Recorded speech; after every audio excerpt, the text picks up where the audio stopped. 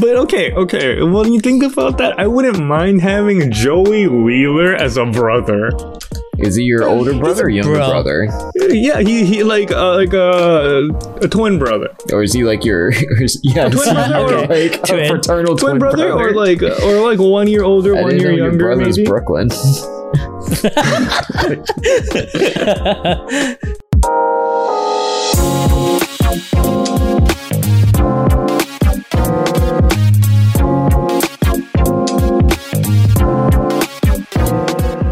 Weeb and Weebettes, welcome to the Thunderdome.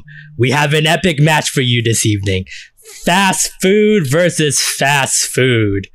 In this corner, weighing at a massive 420 pounds of pure chicken mass, it's Colonel Lance! Hey!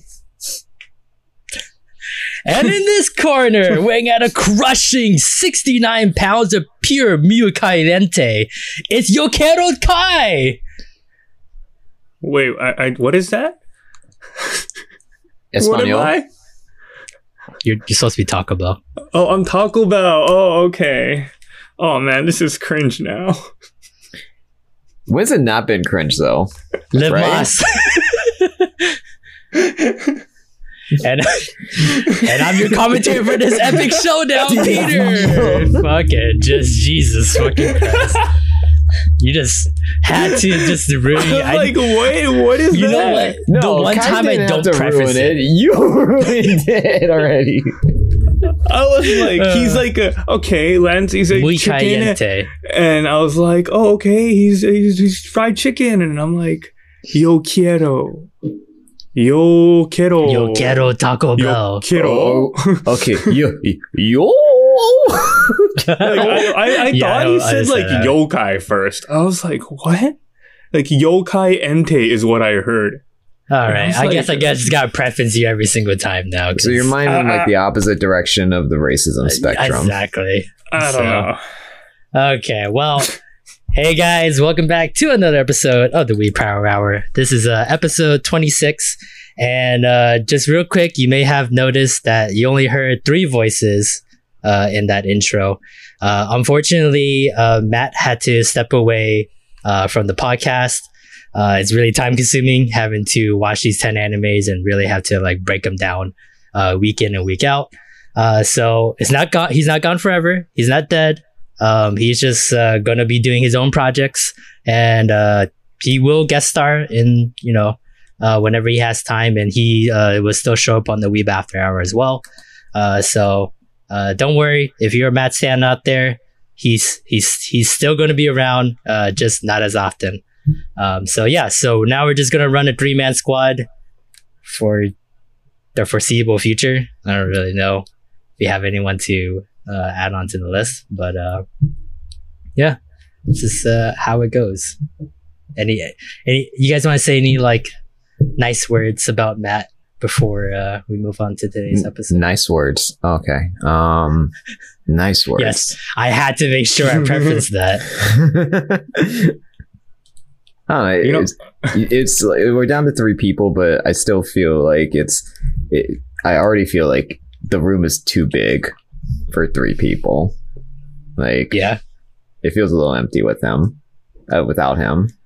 it does. This round table is gonna get a lot more. We're gonna be like actually 6 feet away from each other now, and not just passing Corona off like a hot potato to each other. So, Kai, any words to say to our fallen weep comrade? We'll see him one day. We'll be there with him one day. Why were you? He's not dead. He's dead. That's what not you eulogy. said for a fallen comrade. Yeah, I know. That's You what started said. again. Yeah, You started because he this got again. shot, but he's not dead. He just has to He go got into the shot? medical tent. You don't say What? fallen as they're shot. Anyways, I do miss Matt. We're gonna miss him. We'll do some incantation, and then we can like summon him back, and then he'll like come back with this Tower of God thing. You know what? Maybe on second thought. But all right, I digress. So let's just move on to the news of the week. Only one news this week. Horimiya manga ends in March after 10 years. So in the March issue of Square Enix Monthly G Fantasy, the magazine revealed on Thursday that Daisuke Hagiwara's Horimiya's manga will end in the next issue on March 18th. So this manga will appear on the cover of that issue, and the final chapter will have a color opening page. So there you go, guys. That like pretty much Horimiya after a good 10-year run is finally over. I know, like, especially here on the Wii Power Hour, we have been like thoroughly enjoying Horimiya. Oh yeah, this season. But like, I don't know. I mean, like, even you guys gonna like read after Horimiya is like done? Because I don't even know if it's gonna get another season. To be perfectly honest with you. Oh yeah, I guarantee you, as soon as this anime's done, I'm gonna jump on the manga and read that. What is your reaction, Peter? Like, I saw this in news like before, and I'm like, the first thing I thought is like, is Peter crying as he like reads this like article? No, I mean, yes, it is very sad because, like, I mean, Horimiya has been like, I don't want to say my childhood, but it's like basically like my late teens and like, you know, pretty much like my early 20s and stuff like that.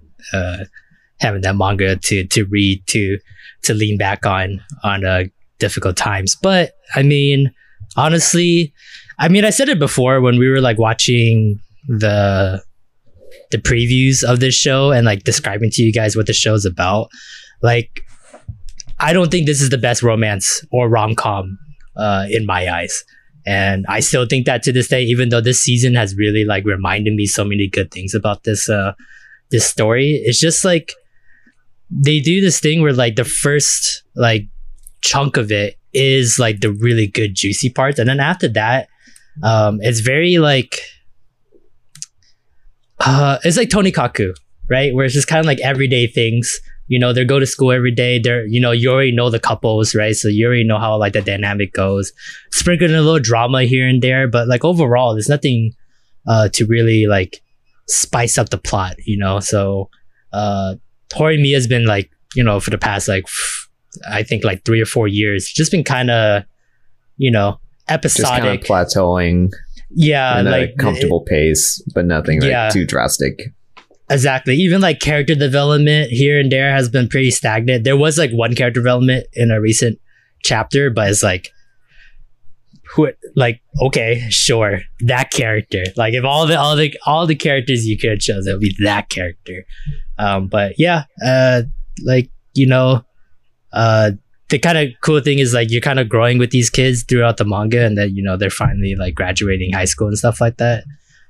So yeah, that's basically, I feel sad, but I think it's time. I think it's finally time for Daisuke to finally like end this and like actually start something new. So, because have you been reading this? Okay. Oh, sorry. Go ahead. Go ahead. No, okay. Have you been reading this for like 10 years straight? That's exactly what I was gonna ask. I know it's a 10-year mark, and and I think, did you start reading this as soon as they start coming out? 2012, when I started reading it. So when we graduated 2011, right, and then like we all went our separate ways and stuff like that. Like, I left first, and then I was in a local library, and then I think it was 2012. Around that time, and I was like really depressed and no job and shit like that, and I had to like use internet at the library. So so that for some reason my local library had Horimiya Volume 1 in the manga section, which is like really weird because it's not one of those mangas you think someone requested to have. Not only that, but that's pretty good that Horimiya was serialized, brought over to the West so quickly. Yeah, so it was either like, I think like late 2012 or 2013, somewhere around that ballpark. I mean, I can barely remember what I had for lunch today. So somewhere around the ballpark. So I was almost there for most of the 10 years, but you know, it didn't start out very strong because, you know, it's not shonen, but started picking up steam. And I mean, you guys see it in in the episodes. Like it's almost, I don't want to say shot for shot, but I mean they're very loyal to the material. So like you're basically seeing what I read like 8 years ago. So it's like a time capsule.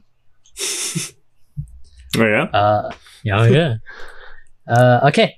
That is the latest news for the week. If there's any news throughout the week that you guys think we should discuss on the podcast, please let us know. So it will cut down on my work, and I'll force the fans to do the work for me. Yay! Is that not the dream though? That is the fucking dream. Just fucking people DMing me like 1,000 of the same articles over and over. So, but let's move on to the media roundup of the week. It's a segment where we talk about anything we watched or read outside of our top 10 anime ranking board. First up, Jujutsu Kaisen, episode 19. This is pretty much like, I don't want to say this is like the episode for Jujutsu Kaisen because I felt like it was almost there. When is it going to be the episode, Peter? At what point are you just going to say this is it? Because I feel like almost every episode, I feel like it's it. Because really? Yeah, it's great. It's so good. Yes, it is great. I can give you that. Like every episode has been great, but to me it's like a very defining moment. And I guess like maybe because Itadori hasn't really had a true fight to where like, oh, that's like, you know, a defining moment. I'm thinking like Midoriya versus Overhaul, right? In season 4 of like My Hero Academia, or even like Overhaul versus Lemillion. Like those fights are very iconic, you know, in my eyes. And like those are the defining moments of that season. So like Jujutsu Kaisen, I think overall is a better season than most of these shonens, but like it just keeps like, it's like right there. It's like almost gonna hit that moment, and they'll be like, "Whoa, let's take a step back." They're just tickling our balls. Yeah, they're just like tickling our ball sack right now, and yeah, the shonen blue balls. Yeah, you know, I totally agree with this though. Like this whole, like this episode, right? You know, you see the guy, not saying salmon for once, you know, he says like fucking like blast away or something. Yeah. Right? Yeah. Like he's actually doing stuff and you're like, holy shit, is it gonna be his like episode where he like pops off? But no, he ends up like throwing up blood and shit. And I'm like, you know, like we were so close to seeing him. Like I like when he was on that roof, I thought he was gonna like do some badass shit. But it kind of just, it was cool, but it wasn't like as badass as I wanted it to be. It wasn't enough. It wasn't enough. So, but it wasn't like, for him, I give him the pass because it wasn't like his episode. They really just like, he was a throwaway 5 minutes to give them like the buffer they did. Obviously, I thought it was going to be his episode at that moment though. Yeah. Right? And then, you know, it's just, it moves on, right? And then we're at the second part of the show. And then, you know, all that wild Vine animation, wild shit happens. And you're like, holy shit, this is going to get good. And then they like, you know, they lose the platform, like their footing. Yeah. And then they're like, that was really cool. Just kidding. We're just stashing you. We ain't gonna let you cool. And then right after that, they did like brother is, and then you just like kick off each other's feet, and I was like, holy shit, are they gonna do some cool move? Nope, just kidding. You know, Itadori's in a fucking bush, and like Toto is like doing like upside down sit-ups on a fucking branch. I'm just like, oh well, all right, well there's still a little bit of episode left, and then like she busted out the little like Bulbasaur bulb arm thing that she has, and then the episode ended. I was just like, come on, like, yes, the production value is way more than it should be for a shonen, because that Vine scene was insane. But yeah, that frenzy plant. Yeah, but it was great. Like, it was so like winding, the dynamic, like the angles, just. You know, the animation was just out of control. But then, yeah, like you said, they're building up, and then they just disengage, like cliffhanger at the last second. Yeah, repeatedly. So I get it. But maybe next week, that like this would be it. You know, like this is the defining moment. Yeah. Or they'll keep blue balling us for like the rest of the season. You know, it's one of the other. Don't say that. Don't say that, because that's also an possibility. That's a big possibility. Because like say for other stuff like My Hero, like season 4, like not all of season 4 was great. Like there was a lot of boring ass episodes, but like Jujutsu Kaisen has been a consistent powerhouse with every episode. But there's not like a home run that's just like, yes, like, you know, Demon Slayer episode 19. Like a good chunk of Demon Slayer was like okay, but there was like those certain episodes where like, I feel like you have like that episode like framed and hung in your wall. It's actually a tattooed on my back. Before you go to bed, you go. It's actually tattooed on my back, and I do kiss my back at night. Excuse you. But yeah, I mean, like, I don't know. Like, there's gotta be moments in your head too, Lance, where just like when you think about like epic moments, that anime that you watch, like there's gotta be something that pop into your mind. But you like Jujutsu Kaisen, like do they match up to that? And for me, it's no. Like K-On! episode 5 when they did their first concert. That was pretty hype. Yes. Okay. Of course Lance has to go with like the really like slice of life for cute girls. Look, you have your special episode that you always think of, and I have mine. Yeah. All right. Yeah. No, I'm giving it to you. I question like your sanity sometimes, but I'll give it to you. So anything else on Jujutsu Kaisen before we move on? Nah, we good? We good? Yeah, I think so. Okay. Moving on to our other anime that we have on the media roundup. Attack on Titan, episode 11. I'll just leave on to the board or to the floor for you guys. What did you guys think about this episode? All aboard the Gabby hate train. Oh man, they did such a good job making her just entirely despicable all episode long. Just, like I remember reading this chapter and I was like, wow, Gabby, you're so annoying. You need to you need to really shut up right now. But oh my god, like poor Falco. I just kept thinking, this poor boy, he's in love with crazy. Yeah.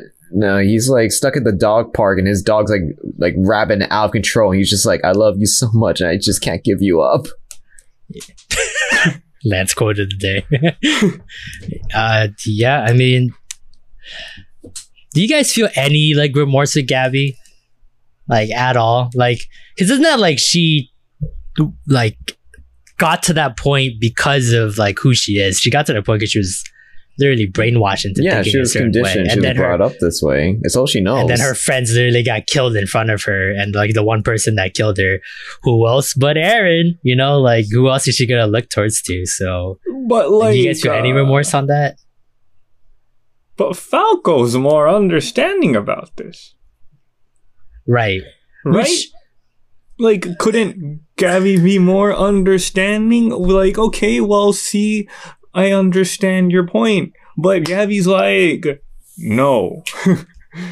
I wonder if it's the Reiner effect, right? It felt like Reiner was more like he took Falco under his wing more than he did Gabby, and it kind of felt like, you know, maybe Reiner in a way was kind of like getting Falco to be really like empathetic to you know, Eren guys, or like Gabby's kind of like lost cause.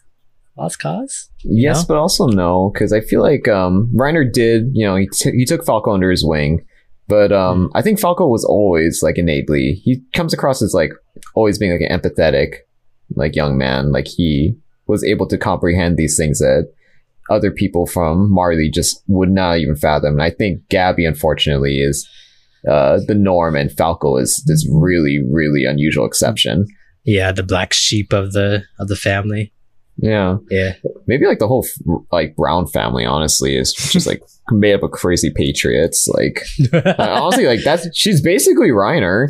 Just Reiner has seen the truth, and honestly, like look at his mom too. Like the whole family is just they're nuts. And this is cringe. What happens when you get brought up in a family like that. Gabby is just completely uncompromising. Yeah. That makes sense. It makes sense. Yeah, I mean, you're right. Yeah, it's like because I saw it on Twitter, like, and like every other trending. It's just like, which side are you on? Do you feel bad for Gabby because like she was like made this way, or do you like just be like, fuck you, Gabby? You're the shittiest character on Attack on Titan, like bar none. So like there is no worse character than her, right? Like she's got to be like in that term, like the worst character. Well, as much as she's not a bad character. I don't. Yeah. I think she's unlikable character right now just because of she needs to widen her her views. But as far as like writing wise, no, Gabby. Yeah, that's not what I mean. Yeah. She has a story to tell.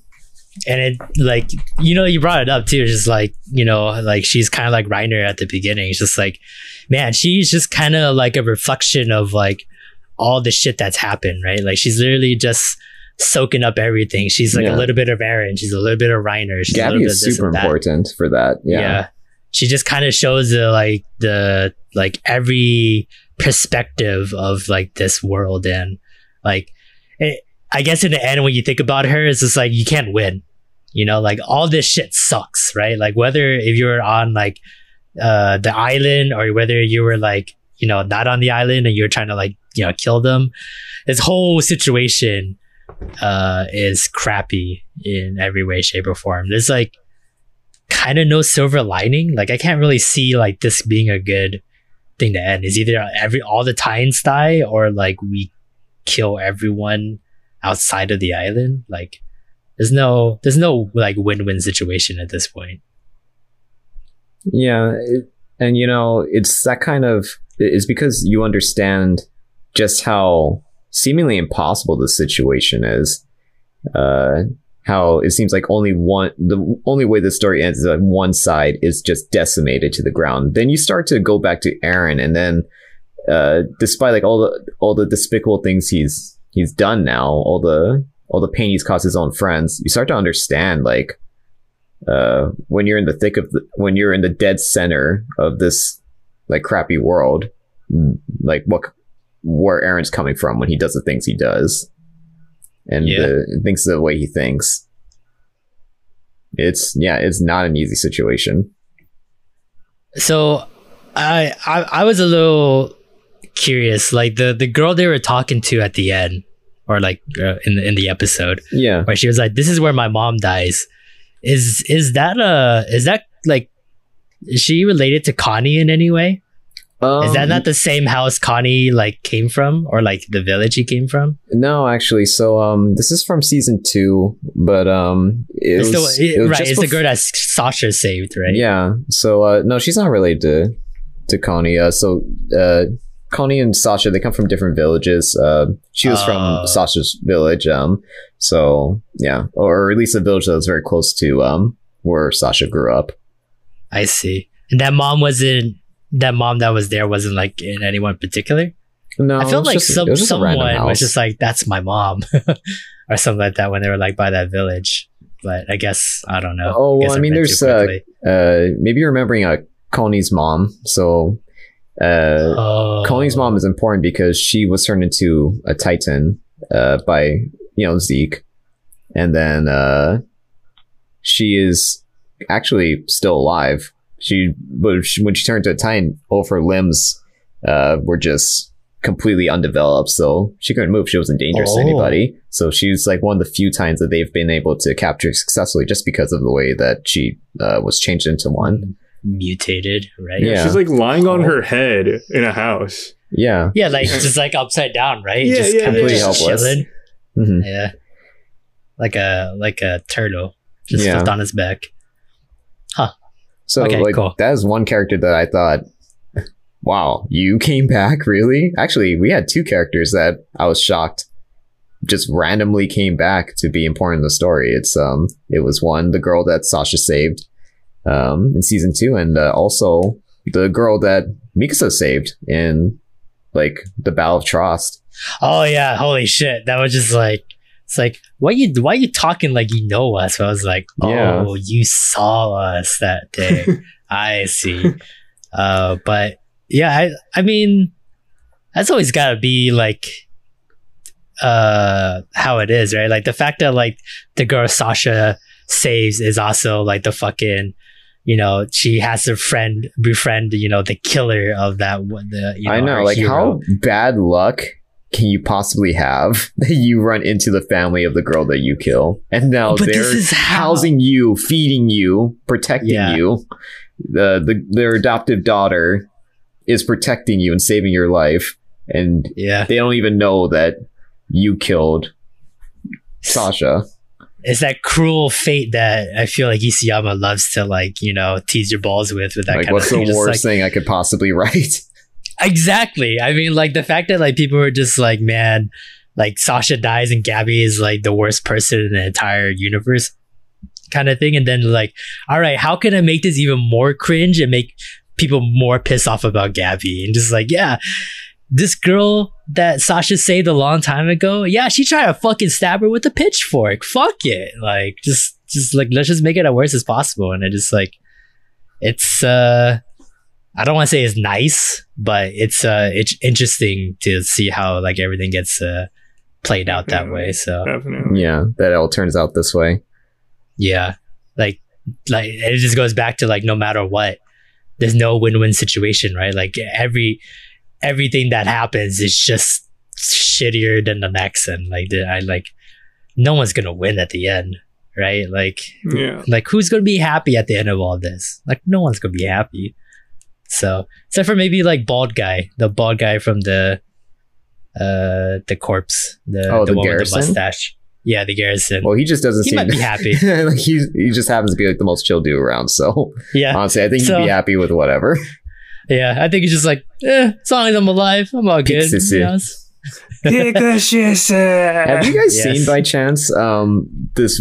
It was actually from last week's episode, not this week's episode, but like one frame of when Pixis like showed up, and his head is fucking huge in the angle. Have you guys seen that? Maybe I'll send it to you. But for whatever reason, and I saw it when the episode was playing, I was like, "Whoa, dude, you're like mega mind in this picture. What is wrong with your skull is huge." No. He turned into Will Ferrell. That's not good. You never turn into Will Ferrell. You're gonna start making really crappy movies again. So, okay. Anything else on Attack on Titan before we move on?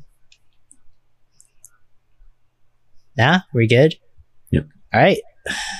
Man, we were breezing through this. Okay, let's move on to our anime ranking board for week 7. So this is the segment where we chose 10 animes before the winter season started. And then every week we rank that week's episode 1 through 10. So let's kick it off with number 10 on the list. If you can guess what it is before I say it, it's like 10 brownie points to you. Wow. Could it be? Like, if you don't get this, then man, that's really sad. But Uruseikai Picnic. Yeah, you know, it's sad. I don't think Uruseikai Picnic is like Terra Bad level, like Last Crusade.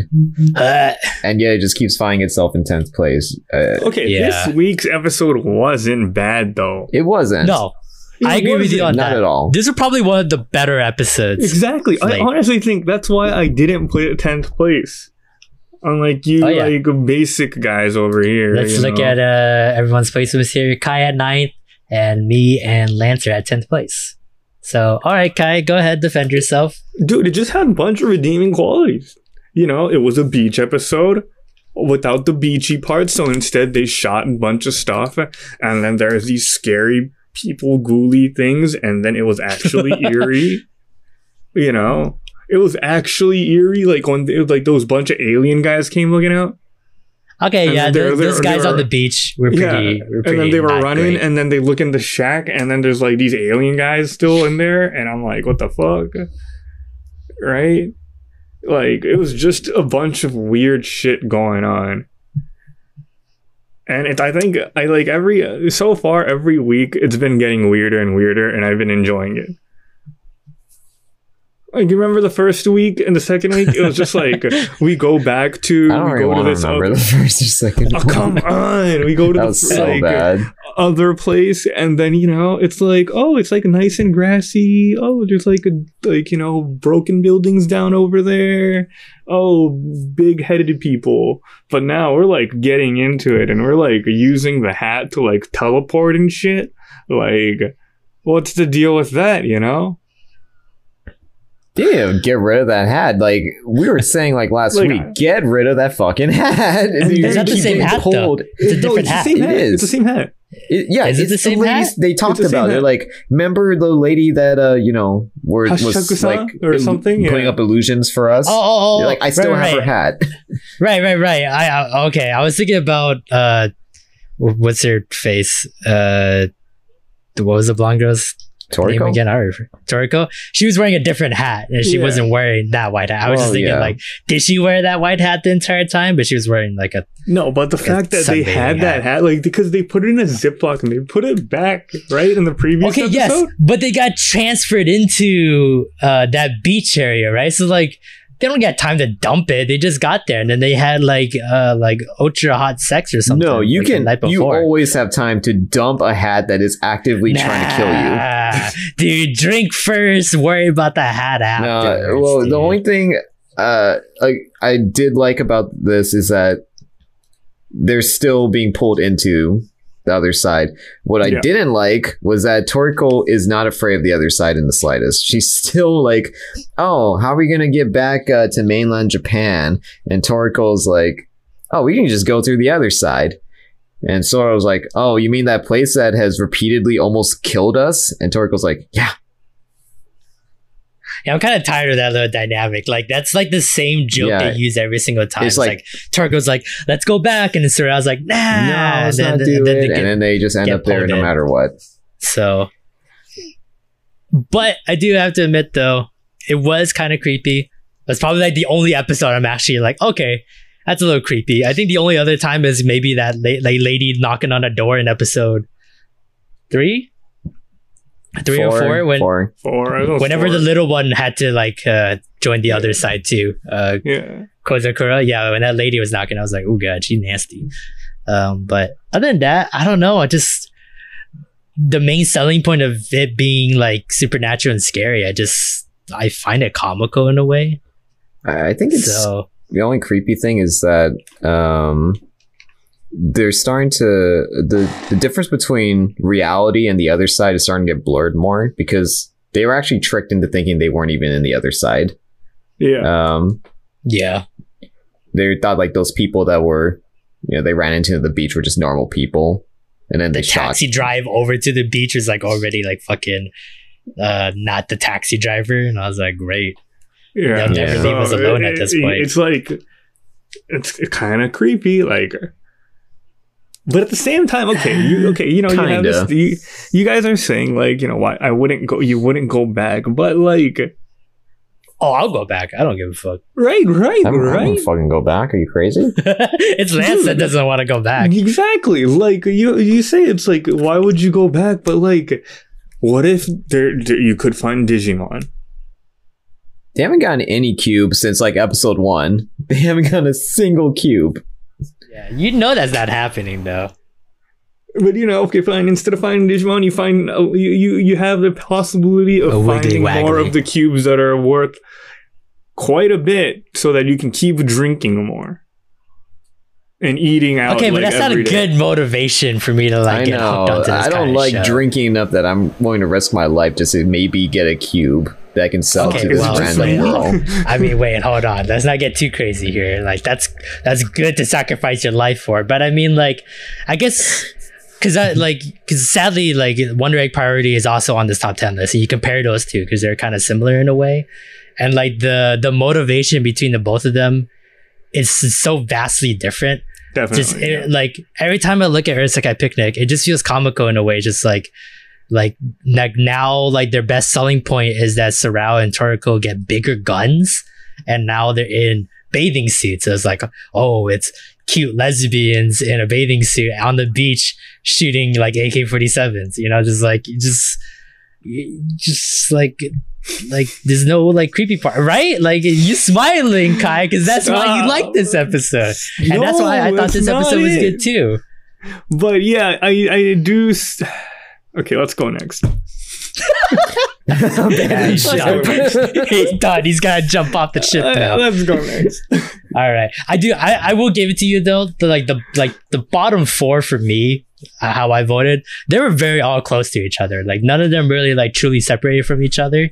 Yeah. So it kind of was like no matter what, they were all bottom place. So to me, this week's anime wasn't like that great compared to some other weeks. So I thought this week was pretty slow, but just giving you support there, Kai, even though you just want to see girls with bigger guns. So, right, let's move on to ninth place. It dropped down one spot from the eighth place last week.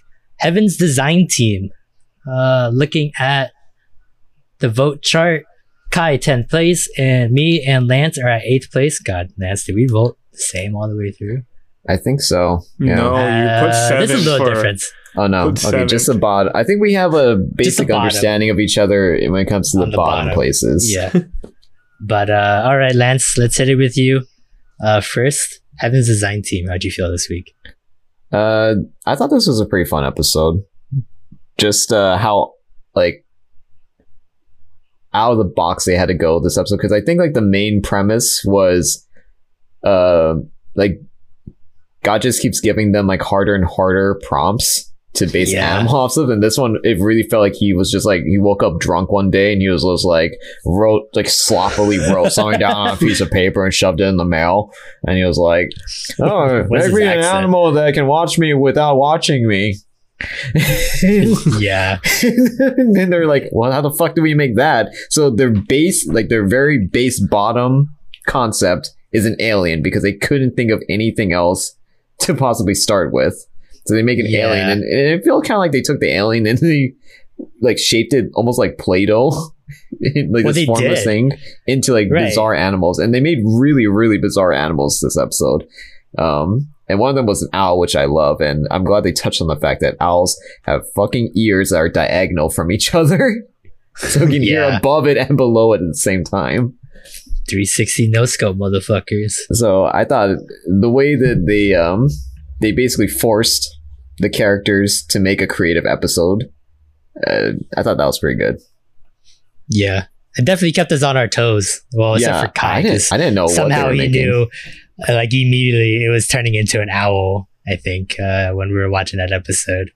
So, but just like some of the other ones, I like that little like sperm, one cell eye, like amoeba looking motherfucker that's like in the ocean. I was like, how do we get to this point where just like we just needed like to watch the big guy take a shower, and then we got to like this little sperm looking thing. I was like, what? I don't know what to like see anymore. So to me, it's kind of like a forgetful episode. Yeah, no, honestly, that's what it was. It was really simple and like forgettable. There was nothing that happened that was like really outstanding. They just kept going back to the shower. Yeah, I think one of us, or I think Avery brought it up. Just like, when are the nerdy Power Rangers guy gonna come back and like, I don't know, participate in any way, shape, or form in these fucking episodes? Because they're supposed to be like the very like fine detailed, like mostly bugs, right? Because they're smaller, so they're like better with their hands. Is like, kind of want to see them more, because there are a lot of bugs out there in the world, and I assume there's a lot. Yeah, there's some good facts on those bugs that not a lot of people know of. So it's unfortunate that we haven't seen them yet, and we're already on like episode 7. So yeah, but then again, like I feel like the bug guys, they feel kind of gimmicky. So I wouldn't be surprised if they're like not a character. They're basically collectively a character that we see too often.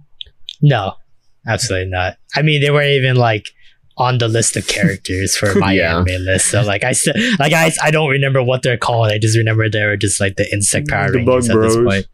Yeah. So okay, we will move on to number 8 on our list. It also dropped down one spot from the 7th spot last week. Low tier character Tomozaki-kun. Looking at our placements, Kai 7th place, me and Lance are at 9th place. So we'll hit it with High Point Man Kai first, 7th place. What was so good about it? you I don't know how to defend this one. You know what? I can go first if you want. Yeah. Okay. Like, it wasn't bad. It wasn't bad, but I gave it 9th place, just a little bit above Urusei Picnic, because I mean sometimes Urusei Picnic like hurts my head, so that's why I give it like 10th place. I really was just like, oh god, Toriko. No. But then Tomozaki-kun, it was like just a little bit above Urusei, because I feel like of all the episodes, this one had like nothing really going on for it. It was like immediately the student council competition came to an end. Hinami won, but then I don't see like in a landslide. Landslide. She beats Minami. She like won by almost like 350 votes. Yeah, she like almost the entire quadrupled Minami's votes.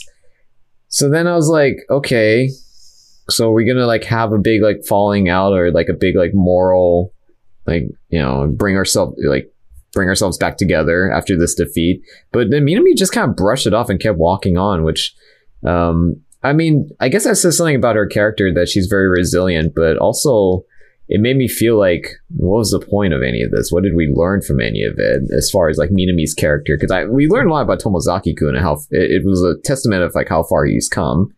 Right. But I didn't really feel like Minami grew from this. I feel like she's stayed the same. She's still as resilient as she's ever been. And meanwhile, Hinami, what did she get out of being student council president? Because that's not like something you just brush off. That's a big responsibility that like changes someone's entire like lifestyle. I mean, Peter, what it's like to be in a position of authority in like a small club. She's in charge of like the whole student body's movements. So well, in actuality, I think our club in high school was like almost like 1/4 of the school to begin with, because I mean, yeah, that school is tiny as fuck. But yeah, I mean, I think it just goes back to what Hinami's always been. She strives for the top, right? She's got to be the most popular. She's got to be, the best looking. She's got to be like the most social, the most, there's a hierarchy for her that she sees in her head. That's just like, I have to be top dog. And if I'm not top dog, then I'm no dog, like second place is last place. So. See, I haven't gotten that impression of hers. That's why I was surprised that she won. I really expected Minami to win. So it surprised me that Hinami would benefit in any way of being student council president, aside from cutting into her attack fam time, which I was like, that's going backwards, not forward. That's what I think with TAC fam, is that like the whole reason she like called Tomozaki to begin with is because she's second, right? She's second in Japan, and that doesn't sit well with her. So there's like this competitive edge with her that I assume is getting carried over to her, like, daily life, social life, school life. That's just like, she's got to be at the top of everything. That's why like, Mimi can't beat her in like school, athletics, whatever. It's just because like Hinami like, strives for it more. She works for it more. And that's why I assume it's just like, being president is only being president to just justify all the hard work that's gotten her to that point. So like, I do agree with you. Like, this episode was like almost like a completed, like, wasted episode. Like, yeah, we didn't learn a lot about Mimi, but like the fact that they stretched it for the whole episode, like, I'm okay with her losing. Because to me, it was a little bit more realistic. I was like, I don't see her winning against Hinami in any way, shape, or form. And even Hinami stole her. Yeah, I mean, like, when you saw them do their speeches, it was very clear who had like the upper hand, and it was definitely Hinami. Yeah, so, but I think it was just like, yes, the feat for Tomozaki is like, okay, I can learn from this. I studied, I tried to figure out how to beat the boss, and I still lost. So, like, I still go back to the drawing board, do it again. But the fact that like the whole episode was about like Mimi and just like how she's recovering from it, I'm like, give me like a 2-minute, like maybe montage about it. Don't like give me like the little friend girl that gets her like belly button raspberry every 5 seconds. Yeah, that was to like look out the window for like 10 minutes every day to like watch them run. I'm like, I don't need this like exposition. I just like could just move on. That was the other thought I had was as he talked to Tama, I was like, oh, are we like gonna get to know you finally? Like really like make you like part of the harem? A main girl in this story. But no, she really didn't say anything about herself. She only talked about Minami, and so that makes me feel like she's just a satellite character to like bolster Minami's character. So then my next thought was, why should I care about you? Yeah. Why are we dedicating so much screen time to you when we could be learning about the other girls? So it was a tough episode for me. It was really tough. It was harsh words. Like I said, you gotta think about this sort of things with a 12 episode series.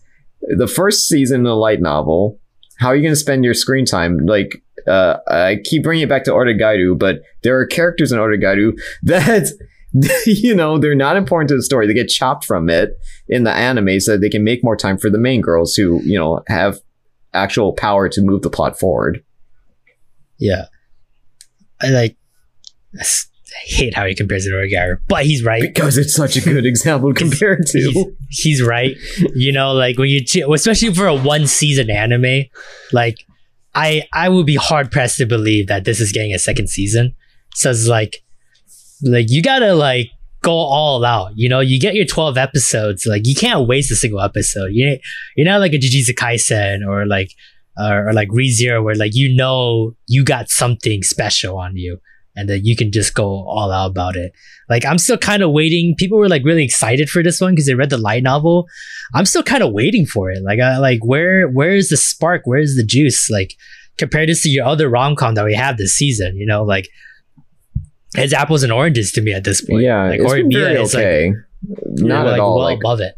Like, offensive or like hard to watch. It's totally fine to watch, but I see like potential in this show, and I want it to be pushed into like that realm of like really going somewhere, taking itself, but I haven't seen it yet.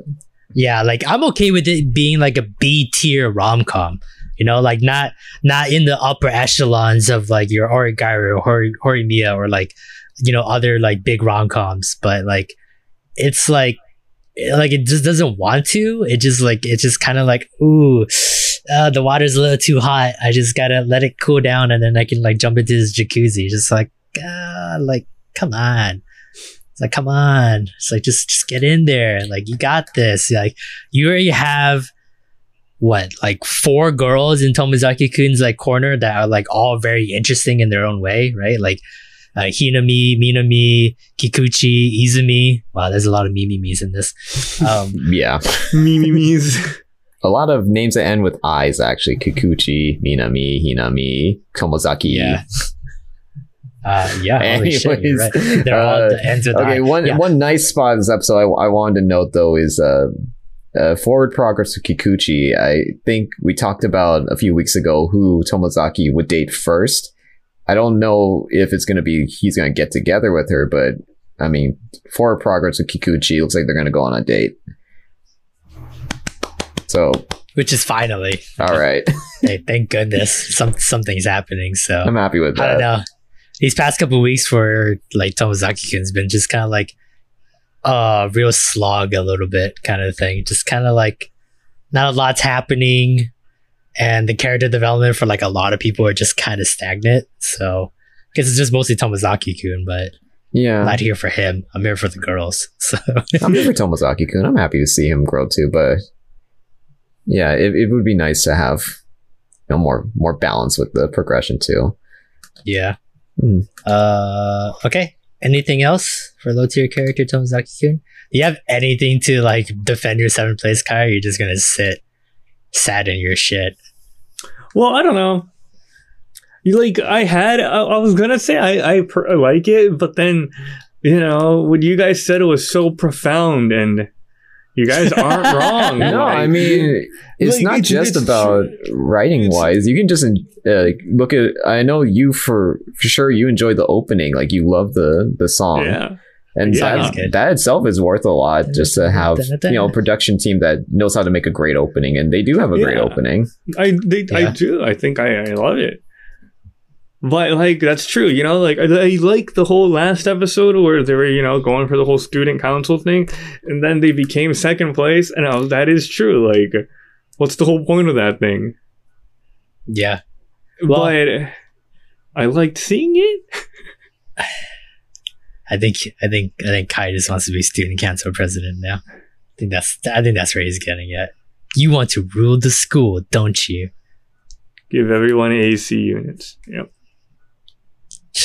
I thought that was funny. I was copycat. Yeah, all right, we'll see. And even Hinami was like, it ain't gonna fucking happen. Vote for me, but I promise you it ain't gonna happen. Yeah, but let me shit on these teachers real quick so that you guys will like me even I like more. how they didn't show the teachers' faces, because I guarantee you the faces the teachers would have been making would have been like, bitch. You better be careful. This rom-com is going to turn into doujinshi pretty soon. You know what I mean? Watch yourself. So, but we'll move on. Wow, great segment. Move on to 7th place. The biggest drop this week. Dropped down 4 spots from the 3rd place last week. Wonder Egg Priority. Looking at the vote chart, Kai 8th place, Lance 7th place, and I am at 6th place. I guess I'll start first. Pretty lackluster episode. Yeah. In a lot of ways. Very. I guess the reason, I don't know, like there's a reason for you guys, but for me, like it hit the bottom 5. It's just because I hate where we're going with it with I and the counselor and Sawaki. I absolutely do not like where this is going. I did not appreciate that narrative that they're spinning right now. And like in my head, I knew it was fighting, happening. Not AI, I guess Oto-san. Yeah, she was fighting it too. She was like, I don't want to go this narrative. I do not want to go this narrative that I'm in love with quite possibly the man who's responsible for my only friend committing suicide. But they just kept going it. And in the end, the episode, she goes to him, of all people, to announce she wants to go back to school. So I'm like, why? Oh, no. Yeah. The most important. So you're saying the most important person that you want to announce that you're going to stop being hikikomori to is the man who is highly suspect for causing your friend to commit suicide. Yeah, it just doesn't sit well with me. He's dating the mom. Like, oh man, like why? How could you give? Who said that he would date the mom? Because like I was like, they ain't gonna fucking do that. They would not do that. They fucking did it this episode. What do you say, Kai? How could you give this 7th and 6th place, dude? I just told you why I'm telling you, put it in 7th place, because the 3 this bottom 5, these bottom 5 are like almost all interchangeable in a way. I just give Wonder Egg Priority like a little bit of the edge, because like as much as I hate what they wrote, like in a sense there's a little bit of like credibility to it, because like the fucking counselor's been there like almost every day. He's talking to a single mother that has a problem child. Like she wants like support. Like the fact that they're dating didn't surprise me in any way, shape, or form. If you take away like the narrative that, you know, he's a suspect, but I mean, in the mom's eye, this is a handsome, well-adjusted, very like sociable young man, and he cares about my daughter. Is available. Yeah, and he's very nice to my daughter, as far as I know. As a single mother, and he's actually good looking, as much as he's a fuking sleazebag, I hope. Oh, do you know, like every single time he opens his mouth, it's like like velvet silk comes out of his mouth. He's like, hey, how are you doing? Are you doing well? He just blowing his fucking charisma all over the place. Fucking dark noir. Yeah, no, this dude's a dream. This guy's a dreamboat. Yeah, so I get it. And like he comes from a family that I assume are all good looking, right? Because even like Momo is like very good looking. Like she can either she's pretty much a model, right? So it's like maybe it runs in the family. So like I get it, but the fact that like Oto had to fucking Rika was like, oh my god, you like him too. I was like, no. Let's not go there. She wouldn't, right? Yeah, and then they just kept going with it. Maybe And then she does. ran in the rain for it. I'm like this guy is like, not like, I feel bad, but I hope this guy is a fucking douchebag. Like, I don't want this guy to be touching anything. What could the narrative be? Okay, hypothetically, what if the plot twist is that he's actually innocent and he's a good guy, and kill him anyway? He's totally okay to date the mom, and I is totally okay to like have a crush on him. See, that's what I'm thinking though. Like, where are they going with this? Yeah, where would they go with that? Though there's nowhere to go. Exactly, just nowhere to go, because it seemed like her conflict was that, not going to school because she thinks her homeroom teacher was the cause of, the suicide of her best friend. Right? Yeah. And then now she's like accepting him. Like, well, where are we going with this? Wait a minute. What if? So you know how like in the first couple episodes, like we saw like clips of Koito, and like she was getting bullied, and she was like, "Nah, it's all good. Don't worry about it," and stuff like that. And Oto's just kind of like staring at her, like, "Oh my god, you're getting bullied," kind of thing. What if Oto was the one that was doing that? What if she was ruining her jerseys and jackets and shoes because she was retaliating for the fact that like Koito was getting more attention from the counselor than she was? So Oto is the one that's like kind of the bad guy in all of this. Okay, that might be interesting, but also, what would the point be of following Ai and sympathizing with her and like feeling bad for her if that's like, well, I think it's all just like deception, right? Well, it's like a deception, but it's just kind of like this is her journey to forgive herself, right? Because like maybe she doesn't actually truly believe the counselor is the one that led Koito to her death. It was herself. That still won't work, because then her way to redeem herself is to be in love with Sawaki, which I don't see where they go with that. No, I mean, like, I don't think she's gonna get with the teacher at the end. I just think, no, like, I don't think so either. The reason her and Koito had like, because I mean, we still don't know, because there's still a lot of questions. Yeah, there's still and scenes that we haven't seen. To me, like maybe like Oto just like had an argument with Koito. Like maybe she called her out because she did walk into them while they were hugging each other. So like, but we didn't get to see the end of that, right? So we don't really know what the aftermath of that was. Did she like go after Koito and just be like, "You fucking bitch! Like you knew I liked him," like regular high school drama, I guess. But like something like that, to where it's just like, oh, okay, now I can kind of like see like this whole picture, like kind of thing. Where it's like maybe Koito was also lonely and she only had one friend. Do you want to put that on the board? Oto. That actually Ai is like the bad guy in all this, and she's just been lying to herself about who's the victim. Do it. Yeah, fuck it. You know what? I haven't had a lot like on that'd the board. be like the plot twist of the ages for like the Sunny Sunflower girl to actually like be lying to herself, basically, or trying to come to terms with the fact she's been lying to herself. Yeah, I think, so I guess I'll put on the board, Oto is the reason that Koito killed herself. I think that would be as much of a shot in the dark as it would ever be. I also can't say that's entirely impossible, because this show has just been so mindfucky that why not just go there? Yeah, I mean, like, yeah, we're still like so much no information, and just we're still totally in our infancy of actually understanding all of the girls, really.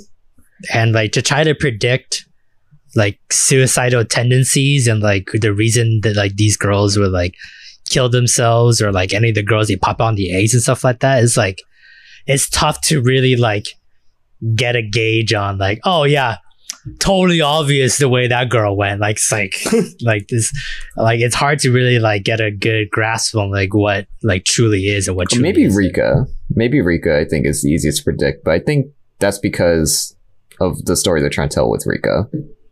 Yeah, I feel like they made her easy to kind of like understand, give her that the reality check role, right? It's like, yeah, like she probably has the least amount of motivation to save her statue. Hers is very unambiguous, kind of superficial what the situation is with her. Yeah, where like the other ones have like a little bit more at stake, so they kind of give her like the voice of reasoning, just kind of be like, hey guys, you know, like, this is weird. Like, should we really be doing this? Like, we're friends, you know, like, we should hang out with each other instead and not worry about the past kind of thing. So, but yeah, I don't know. Well, I guess we'll see.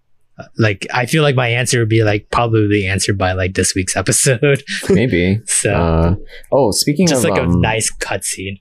Speaking of Momo, so yeah, we had we thought it might have been last week, but actually it was this week. So we had like a falling out with one of the party members. So Momo, because it's her uncle, she's defending her uncle. So, yeah. But then I wonder how things will go now that it seems like Ai has had a change of heart about how she feels about Sawaki. So maybe they'll patch things up next episode. We'll find out. I'm actually pretty excited to see what happens next. Yeah, I'm excited for this coming episode to see where it all goes. There's so many questions to be answered. So, but I guess we'll see. Okay. Next up, sixth place. It was sixth place last week as well. Bushoko Tensei Jobless Reincarnation. Looking at everyone's vote chart. I'm sorry, Tensei. Shit, man. Thank you. I'm sorry. I'm sorry. I was thinking, should I let him go? I was like, nah, just call me out, dude. It's fine. Man, I'm fucking tired today. Both Kai and Lance at sixth place, and I am at fourth place. So, I guess we'll hit it with Kai first. What didn't you like about Bushoko Tensei this week? I don't like her. Iris, I don't like her. Iris. Like, she's a lot more I can handle it a lot better this episode. Because you're earning it. She's getting more and more to the tsundere. No, but like, you know how so I think it's the scene where Rudius has to go, you know, find her and bring her back to the dance practice or whatever. And, you know, he's trying to climb up the haystack. Boom, gets kicked in the face, right? And, you know, he's like, you know, hey, can you want to come back to the dance practice? She comes down, boom, hits him in the head. Pummels him, yeah. Like, I feel like this comes from someplace deep within this, like, hatred of, like, abusive domestic violence. Domestic violence. Did someone hurt you, Kai? Everyone hurt me, dude. I know. That's true. That is I'm true. sorry. I'm sorry. Like, we'll have like this heart to heart. We hurt you. We're sorry. For the record, though, I think I've only punched you twice in our lifetime of friends. Yes, but you totally deserved it. I don't remember why, but I remember you got me. Here comes Peter saying, I'm sorry, but actually I'm not. Because, well, I'm sorry that I went to a violent place. I think you got me so good that I got kind of like pissed off at you and then I punched you. So props to you for getting me. And yeah. I wish I could remember. Sorry, not sorry. I can't remember. It was high school. I can never remember high school. I just remember vividly, like, damn it, Kai, you motherfucker, you got me. And then I just fucking socked you for that one. So I can't remember, but yeah. But yeah, like, I hate her attitude towards it. Like, if she was just a little bit nicer, she'd be fine, and like, her life would probably be a lot better. But she's too fucking stubborn or some shit, dude. I don't like it. That's the whole point, right? Like, she's only like known Rudius for, I assume, a couple months, so it's kind of like, for her to turn over a new leaf, it's very hard, right? Because she's been a brat for 10 years now, almost up to 10 years now. So it's kind of like, it's a slow, just moving progress kind of thing. So, yeah, I don't know. Just, to me, it's just like a good standard episode. So I didn't like a lot of episodes this week. So like, it was very tough to like vote like top side. Yeah, that's on true. This top 10. This week felt very weak to me. It's hard to even remember these episodes, to be perfectly honest with you. Yeah. So, but you were gonna say something, Lance? Yeah, so I put Mushoku Tensei at sixth place as well. And actually, you know, it kind of hurt my heart to be putting it 2 weeks in a row at sixth place, because I know this is a great show. But this episode made me really think, you know, I like seeing Eris's progress. I think she has potential to become a great character once her development is done. but they've been developing her for too long. I think they should have, like, whatever like development or story they're trying to tell with her, like growing up as a child.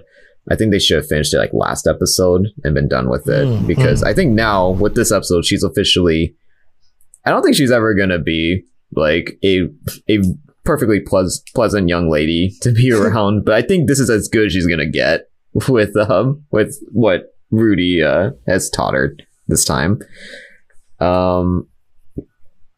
So I would like to be done developing her, spending whole episodes of him stuck with her, just taking abuse and like teaching her lessons until she finally just gives in to it.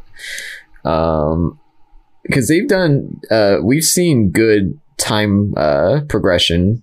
Yeah, with exactly. Mushoku Tensei. We've seen them be able to tell like lengths of story and feel like we haven't missed the beat.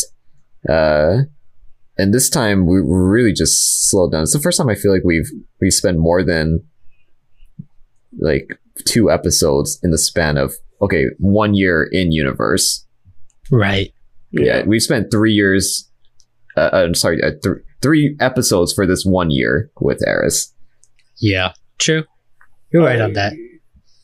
I remember not this past episode, but the episode before that, I thought they were gonna go into like a montage time skip moment, and I was like, "Oh shit, is this gonna be like?" I thought they were gonna like burst like the 5 years to teach us with Eris and like tell it in like it was like organic way, but fast forward it. So I don't know. Yeah, I definitely want them to fast forward it now. I don't like. Next episode we're gonna get that. I think we're gonna get like move things along. If they don't, then I don't know. Maybe Eris is just really that important that they need to really slow down to spend time with her. Yeah, I don't know either. Yeah, you do. I just have to just sit here. I mean, I'm trying not to look at your face because I can kind of guess what to expect based on how quiet you're getting. My non-official prediction is the next episode. Whoa! No, non-official. No, it's not. You put it on the board. No, it's not gonna go on the board because Rudius is gonna join a frat next episode. Join a what? He's gonna join a frat because he's going to college. He's gonna be like. Is this like a plot to core in the house? Like, what the hell is this? Yeah, it's gonna be like a 10-year-old that goes into college, and he's like, "It's college, boy." And he's gonna be with all the other cat people and the dog people, and they're gonna be like getting lit. Oh, speaking of fratty fuckers, Philip, my man, you are a gray rat after all. Fucker was like with Rudy in the library, just and then all of a sudden they just start shooting the shit about how much they love furries. And I was dude. Under all that prim and properness, you are indeed a gray rat, my boy. Yeah, these fucking these people, he had one comment. He was like, "Hey Rudy, make sure if you get freaky tonight at the party, use protection." I'm like, Rudy's balls hasn't fucking dropped yet, you freaking. It's okay, dude. Dirty uncle. Once a gray rat, always a gray rat. So, like, that's what I'm saying. Like, as much as like that's funny and like it's like it's very anime, right? Like you really see that a lot in hentai and stuff like that. But like the ecchi still like is very like. It still really shows this is like that kind of world where it's just kind of like,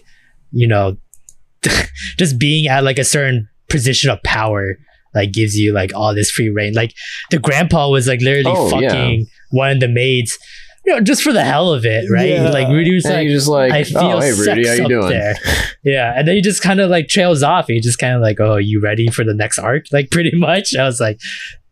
Yeah, just fucking banging one of the maids, but okay. So, like, for us, fucking weird, but like in that world, pretty fucking normal. So, like, I love how like, because we don't get this enough, but like making like sex and just like sexual topics a normal thing is like very hard to do. Like everyone either goes straight to like, whoa, that's really fucking hentai and that's disgusting. Or like it's not enough kind of thing. You're just like, this one is like they're able to toe the line a lot better that way, just kind of tearing like that narrative. It's just like, yeah, you know, like he's not a great rat, but like him and like Philip just like being in the same house, and they both are extreme furries, kind of just tells a lot about their families in that way. So I like saying Roxy too. I like the generous amounts of like just spicing the episode with a little Roxy here, just to remind you that she's like the best character and that I can't wait for her to become like back into the story. Yeah, I that fucking Prince guy, the one man, that she's fucking tutoring, Bolka, dude. He's going at him. He just like where's he going? There's nothing to go at. Like I'm like, at least go for like the booty or something. But like, I love how he was able to get the statue. I like how you're just figurine. Like, you totally missed the point with that dude. That you're like, oh, he's not a shithead. You're just like, you're not doing it right, young man. If you want to molest somebody. Because if he's a prince, then obviously he has power, and then that's how it just is in this world. So it's like, if he had his way with like his teacher, like, you know what? What's Roxy like gonna say if like the king? Well, maybe she's not affiliated with this kingdom, but like if she was, then the king would just be like, yeah, if my son wants to fuck you, he gets to fuck you. Like, what are you gonna do? You're just gonna get beheaded if you don't do it, right? That's just the kind of like time period that we're at. So but you know, just a little funny edgy stuff here and there, just like him like getting burnt up in the flames, and then him having the figurine of Roxy, and like him admiring the perfect like 1-for-1 model for like her panties. Like he was like looking underneath. He was like, oh shit, dude, that's the craftsmanship, the detail, man. Yeah. Rudy invents fucking figurine collecting in this world. He single-handedly ruins this world. Yeah, I love that. I love that about him, that he's still he like a hikikomori, like in a nutshell. Like his whole room now, like every episode, every time we get a shot of his room, there's just like more and more figurines around him, and like the detail is like getting better and better as like nights go by. It's like the fact that he's studying like 5 different languages and then also making like 10 figurines like every week is like, this man can work, dude.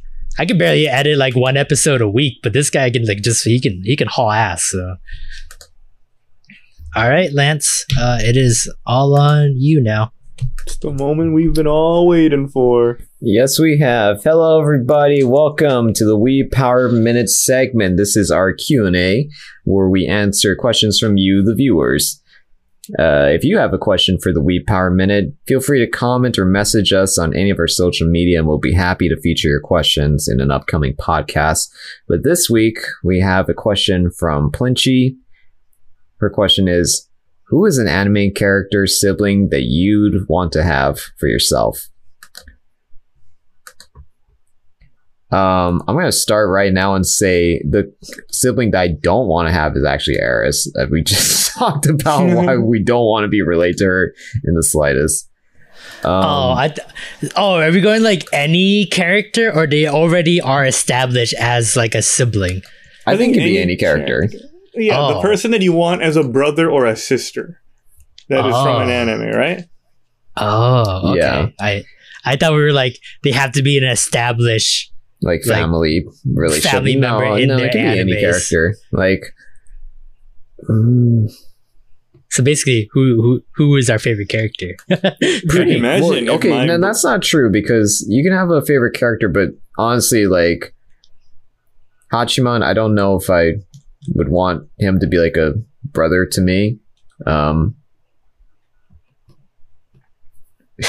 Not Orihimo, please, not Orihimo. Dude, imagine having Todo as your brother, and then he'll that'd be a great one. My brother. I don't know, man. He seems like he'll fucking break me in half. Like he'll just push me too hard to my limit, and I'm not mentally strong enough to handle Todo, or physically strong enough. No, but you grow up with him though.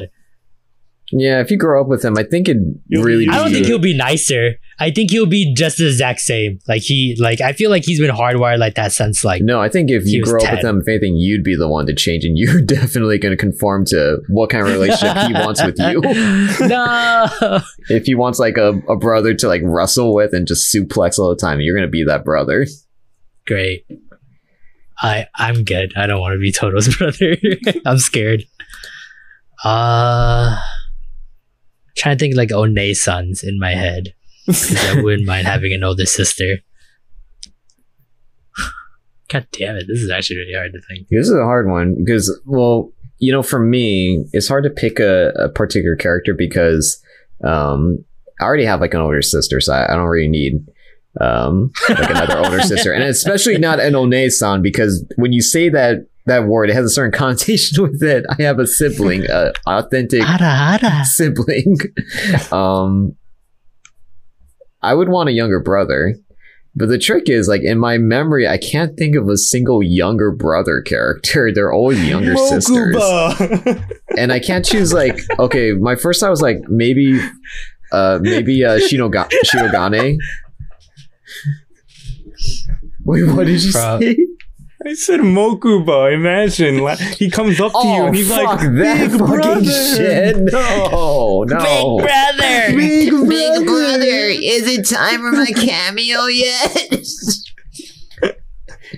You guys have any snacks around here? Fucking this kid, dude, who gets kidnapped every other week. See, this is why no anime has good little brother characters, because Mokuba just set the standard of shit. Yeah, and everyone copied it, or they avoided it. But okay. When you think about that, I wouldn't mind having Joey Wheeler as a brother. Is he your older brother or younger brother? Yeah, he a twin brother. Or is he your twin brother, a fraternal twin brother, or 1 year older, 1 year younger? Your brother's maybe? Brooklyn. He liked them hot dogs. I'm trying to think because I don't want to just pick a character, right? I want to pick a character that has sibling traits that I would like to have. Yeah, that would be synergetic. Not just that, but synergetic with you too. Not just off the wall character. I feel Total's kind of an off the wall character to have as a sibling. Our friend Roy, I think he'll been perfect as a sibling for him. Him and Toto are say, but I feel Roy's pretty much just Toto. Yeah, okay. So yeah, there you go. Can you imagine 2 Totos? Yeah. Brother. They get they'd be lifting weights together, and they'd be they'd be. Okay. That's it. I had this. I remember who I thought of when I first saw that question. Chrome. I want Chrome as my brother. Huh. I think he'd be a really fun younger brother to have around. And also, not just he's not just fun and goofy, but he's also mentally ambitious, and he likes learning, and I think that's nice. That's a good energy to grow up with, that you have especially a younger brother who, wants to better himself. So then in exchange, you want to better yourself too, to be the sibling that he can look up to. You know what? I kind of want to go the other way. I kind of would want Senku as my older brother, because he literally sets an example for me, right? He just shows me how everything's done, and the fact that Senku never belittles anyone for not knowing something. He's just hey, you don't know? Yeah. I'm here to teach you. Where it feels really nice, where everyone else just calls me a fucking idiot, you two. So mentality wise, it'd be kind of nice. I've never called you that once. Here we go. Yeah. I guess just to make this segment so long, I guess I'll go with Senku. Senku would be a cool older brother. So Senku. I think that's pretty good. So Kai, you want Toto? No, I would probably take Joey Wheeler more than Toto. But honestly, what about Joey? Jonochi. Jonochi? I don't know. Jonochi-kun. No, I don't know Jonochi well enough, so I like Joey Wheeler. You'd want the Joey Wheeler.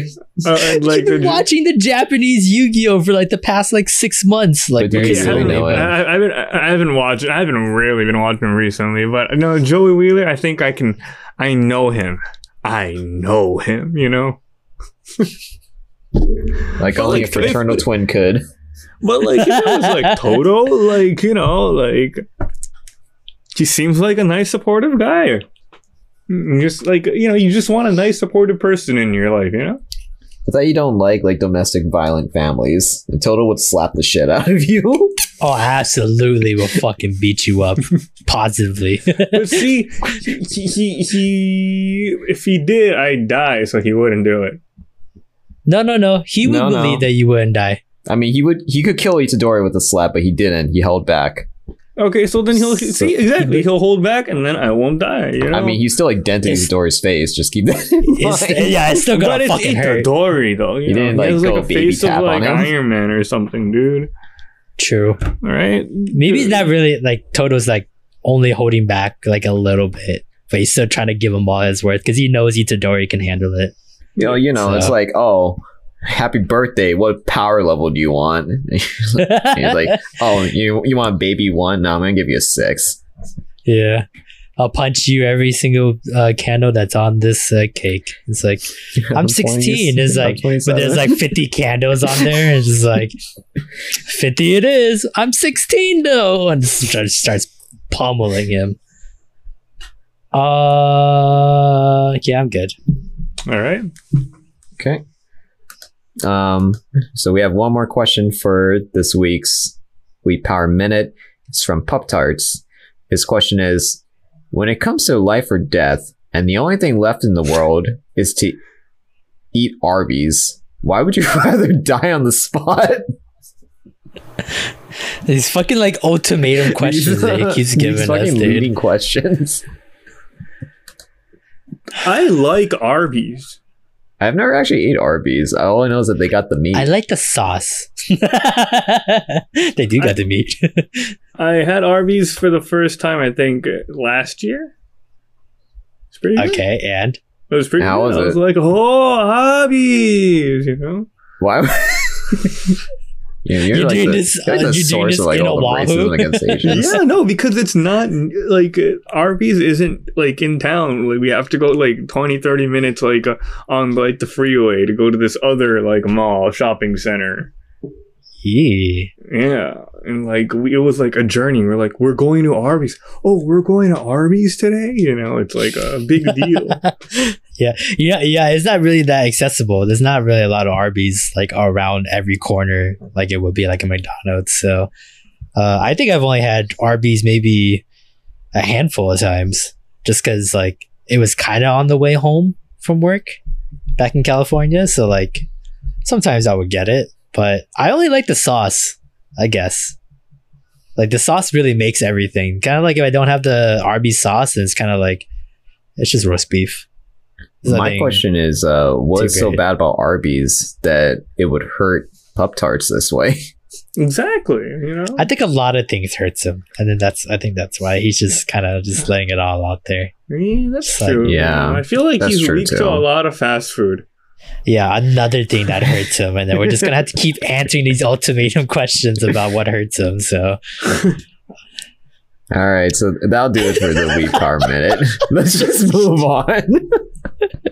Shit. All right. Thank you, Lance, for those great questions. Make sure you send those questions on our social media or any of the podcasting apps. There are no wrong questions. Except when we find them. Yeah, so we can stop forcing our friends to write questions for us, and then we get that question about Arby's. So hopefully we can avoid that in the future. But let's move on to the top half of the board. Next up, biggest jump up this week. Promised Neverland jumped to to 5th place. All the way from 10th place, but of course last week was a recap episode. Was that really a jump though? Because when you're like by default at the bottom, you only have one place to go. You only have one place to go, and of course them just coming out with like an actual episode that helps. Yeah. You know, that helps. So looking at the board, third place Kai, fourth place Lance, and I am at seventh place. So we'll hit it with Kai first. He's the high point man on this one. What was so great about Promised Neverland this week? Dude, finally, shit's happening. Yeah, is it shit's happening? Like, okay, but we're talking about shit happening, and it's quite dramatic. You know, it's not like, oh, you know, we're gonna go try to raid this place, but it's like, oh no, we're gonna like try to make the demons go extinct, and we got a pretty decent plan. We're probably gonna try to kill this whole entire village. You know, maybe this week, maybe tomorrow. How's that looking, guys? You know, just literally kill them all. Yeah. You know, and then, you know, once we get that, we can achieve total global dominance, and we'll be great, you know, no big deal, guys. And I'm like, holy shit, like, these are just little, like, kids, like, high school, middle school aged kids, like, what the fuck, you know? Yeah. But Norman's been through a lot. Yeah. And I want to know more about that stuff, but, like, just a bunch of, like, exciting information just came in today, you know? It's like you got the mail, and I'm happy about that. You just got a letter. You got the mail. A letter. Wonder who it's from. Look, I'm happy to see. From our friends. I'm happy to get to know the badasses around Norman, and also Norman apparently is General Hardass now. So yeah. I think that's kind of interesting that he's seen some shit. Yeah. Like that, I think that's what makes you curious about what happened at that Lambda farm, right? And like what kind of like projects or whatever they were happening there. Because obviously it sounds like it's a lot more than just what a usual farm would have to go through. Yeah. So especially with the way the other of his friends, the co-workers, allies, the way they act is just like, oof, man, they are extremely intense in the way they think about demons. Like, I don't remember the girl's name, but the girl that was just eating the fucking chicken leg of a demon, and like when she was ripping that shit, I was like, man, that shit looks chewy. I know. Did you cook it all the way? That was good. Yeah, I was like, she just came from like Disneyland or something. Yeah, it was like a one piece like chicken leg. I was like, damn, that's a huge ass chicken leg. But like, I was like, this is really chewy though. And then she's like, yeah, it's a demon leg. I was like, oh yeah. Well, I guess knew that. I mean, what else is that freaking huge that she can just find out? You never know. I mean, the animals that, you know, we don't know how all the animals is, right? Like we saw those fish. I guess they were pretty new. So maybe there were just some like weird flying buffaloes around the area or something. So yeah, they're super intense, these friends of Norman. So that, and the fact that they like adhere to Norman's commands, that tells me something about Norman too. Yeah, he's like a messiah to them pretty much. And I know how every once in a while we'll just mention how Promised Neverland is a lot like Attack on Titan, but I mean, Norman is Eren, pretty much, and his allies are like flock, just like worshiping him and believing that he's the one who's going to bring them to this extremist end goal that they have. Pretty much just for the 4 people on Attack on Titan that like spread the news that Eren, because they still believe that he's in the right. Yeah, you know what? That's a pretty good comparison. Yeah, I would say more, but it would really slow stuff. Damn things. So I guess I will stay quiet. The end of the episode was pretty good. Overall episode, you know, it's what I expected. Like of course Norman comes back, and of course, like the ultimatum of having to choose between like killing all the demons or letting them like go about on their own kind of thing. It's like that's the whole like thing that Emma has to go through, right? Because no matter how crazy Norman is and no matter how powerful he is, Emma is still the main character of the show. So how does she feel about it? How does she navigate through this? Because this is her, I mean, this is family, right? It's like literally if like you like had this brother for 12 years, and then you found out he became Hitler in like 6 months, and then he just showed up, came back, and be like, yo, I just want to eradicate all humanity. It's like what do? Do you kill someone that you love, or do you just let them do what they want to do and just kind of like turn a blind eye? Or is there option C? So those are the questions that will get answered. Not this. Oh well, shit. I mean, I keep saying next season, but it feels like there won't be another next season. So I guess it'll be answered sometime this season. So, yeah. But in terms of like if it's any different from the manga, it's not. This is pretty much the same way they found out the first time, or in the manga. So except for the location is different and the way they met up with Norma is different. And it felt rushed a little bit, but I mean, we're losing time. There's only like 5 episodes left anyway. So yeah, because it's only 11 episode season, I believe. So I had a question for you, Peter. There's one comment that from Emma, and it was when she was sympathizing with like the demons, like Sonju and I forget her other name. It was Mizuka. like Mizuka. Yeah. She was sympathizing with them and like, hey, there are good demons out there that they don't deserve to be extincted. They're not all monsters. And I had this thought. I was like, in the manga, did she mention those other characters that didn't make it into the anime when she was like coming up with examples of who are good demons that they've met? Did she actually like list those other guys that didn't make it into the anime, or she only talked about Mizuka? She only talked about Sonju and Mizuka.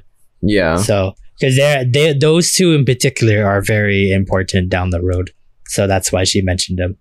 The other thing I noted too was the way she phrased things. I think it was just like a small detail that only I really cared about, but when she makes like her strongest points to Rei, when she was like, there are good demons, she always says Mizuka, and she doesn't always say Sonju. So Mizuka is the first person on her mind. Do you think that there was actually more time for Emma to bond with Mizuka? Because in my mind, I feel like she's bonded with Sonju more in the time that she spent. I think so. The amount of time they spent with them was correct in the manga. Oh, okay. So that they never changed that one. That the amount of time they had was like I think like a week or so. Yeah. That is only the amount of time they've had with them. I think. My theory is that Emma is very like she could, I guess she can understand people and she can judge people very well just by being with them, or even by a single glance. I think she understands that Mizuka is truly like a good person, where Sonju is like, yes, he's good, but he also has some motives. He has something behind him.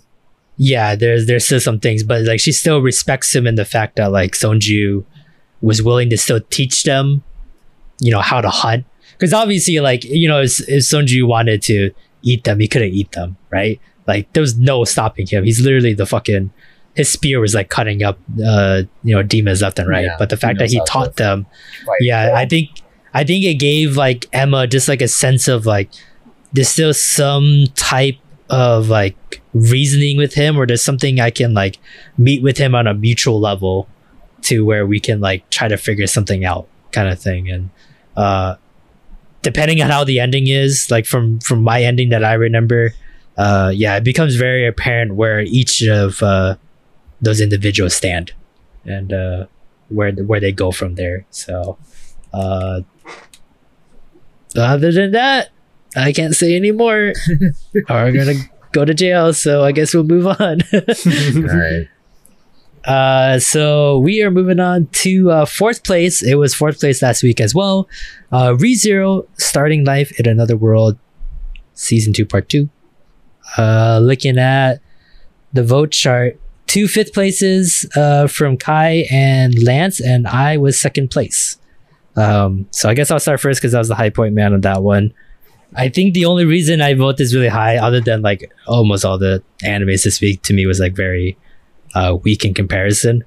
I just really like Betty. Like Beatrice is like connection with like this whole story was like, I've always wondered how she is and who she, like how she became to be who she is, kind of thing. It's just kind of nice to see that whole backstory and how she's connected to all of this. And the like when we finally fucking leave the sanctuary, I assume the next like thing on the list to do is to go get Beatrice and, you know, get her out of that fucking library and save her, kind of thing. Because I still think the gut cutting lady is still gonna come by and, you know, do something, kind of thing. But I feel, you know, like so we still have to save those people, but like maybe it'll be easier, or maybe Roswell, because Roswell is the one that called for her, right? So yeah, maybe like things would change a little bit easier. But I still feel like shit's gonna happen to that mansion, and we're still gonna have to like come in and, you know, break in and save the day. Because I mean, Rem is literally fucking defenseless, and is only Frederica there to protect everyone. So yeah, I just really enjoyed it, and just really enjoyed Roswell fucking like tongue punching Echidna. Oh my god, that like fucking kiss was like holy shit. Yeah, that was like, I watched like WWE, like good classic WWE, man. That's I haven't seen like grapples and suplexes like that even in WWE. Damn, yeah, Roswell, dude. The things Roswell was doing with it, or Echidna was doing the Roswell. I was like, holy shit, dude. Yeah. John Cena like 5 FUs over and over, dude. From the top of the steel cage with mankind underneath. So this man, with God as my witness, this man's tongue is broken in half. Yeah, but yeah, that's about it. Just it's kind of nice to know all of them. It's weird, like we had the same thing with like Amelia, but I just didn't felt the same connection with the Amelia than I did with like these characters. And I think it's just because I don't really give a fuck about Amelia too much. So I feel like we always had like an inkling at least of what, you know, was really going on with Amelia, and as soon as we introduced to her characters, we already knew like what kind of characters they were, and the most likely thing is that they're gonna die at the end of her backstory. But with Roswell, it was all completely new information. We've never seen these sides of Roswell, especially Betty. Just she seemed like so human. And then also, I forget her name, the little pink elf girl, little Munchkin. Yeah, their Munchkin. Connection, the three of them together, was like all that. Wow, all that was totally new information. Yeah, you were all under Echidna. And Echidna seemed, well, she didn't say anything, but she felt different, I guess, in a way, like just the way she was presented in that episode. More, it's kind of like human. The way she talks felt right like now, a witch. Yeah, the way she talks right now, she feels like she is this omnipotent being that is like so much higher than other human in the room. But in that one, she really seemed like grounded, and she cared about the people around her. Yeah, like it's just so weird, because I was like, is this pre her turning into a witch? Like, and that makes me think like, how did the witches become to be, right? Because it wasn't like, you know, it's just been like that from like the dawn of time kind of thing. It's like something had that happen to get to that point. And I wonder like what Hector, I think the guy that was like coming in and trying to like correct shit, melancholy, was he the witch of melancholy? Yeah, something like that. Some kind of bizarre title that I was like, okay. I wonder if like these people, like this like new cult, or maybe it is a witch's cult, like was going around trying to like find really strong like people with magic, and like trying to turn them into the witches of sin, kind of thing. Where like, because I kind of got that feeling with Pandora a little bit from last couple episodes, like her just trying to find. She can actually pick people to be like archbishops. She can pick archbishops. She saw Betelgeuse and she was like, "You are worthy of being this archbishop of Sloth." So like, I kind of wonder if like that's the case, where she goes around collecting people, and then like her minions are going around collecting people as well to create this like, you know, like a covenant of witches to, you know, she can control. So we'll see in season 8. Yeah. So Because I don't think we're getting out of the sanctuary this season, boys. I don't think so either. I think the last episode's going to be they get to the mansion. Roswell didn't like let up at all, did he? No, not even close. In fact, he's like more. His feet are more planted in the ground than ever before. So I know this is going to end with them going back to the mansion and having to kill the hash slinging gut slasher. Yeah, like the only difference I think now is that. Wait, can Garfield leave the village? Yes or no? I don't remember. Because he passed his his trial. He finally passed. He had the will to pass his trial. He can leave now. You earn the right to leave. Yeah, so that's how we're gonna go. Is that like he's gonna be like fuck you, and then Subaru's gonna have some kind of like plan, like double lion the close line. Yeah, double lion. Yeah, and then Otto comes in and saves the day and sends his bugs at them. Yeah, we can just see totally how this is gonna wrap up with a nice bow. It's just getting there, man. We have all the pieces. It's just put them together. Like at least at the end, I feel like at least we say Betty, and like I think Betty's still my like favorite character in the show. So I think so too. Like we get to save her, and then maybe we can have like a nice heartwarming thing where like she gets to see like the little Munchkin girl again. Maybe like maybe they break her out of the crystal because like what does she need to be in there for anymore? Right? Like the kind of her being the shield is like kind of already over at that point. Like there's no point to it. So yeah, maybe she gets to reunite with the little Munchkin, and then reason like for being in there was actually the reason.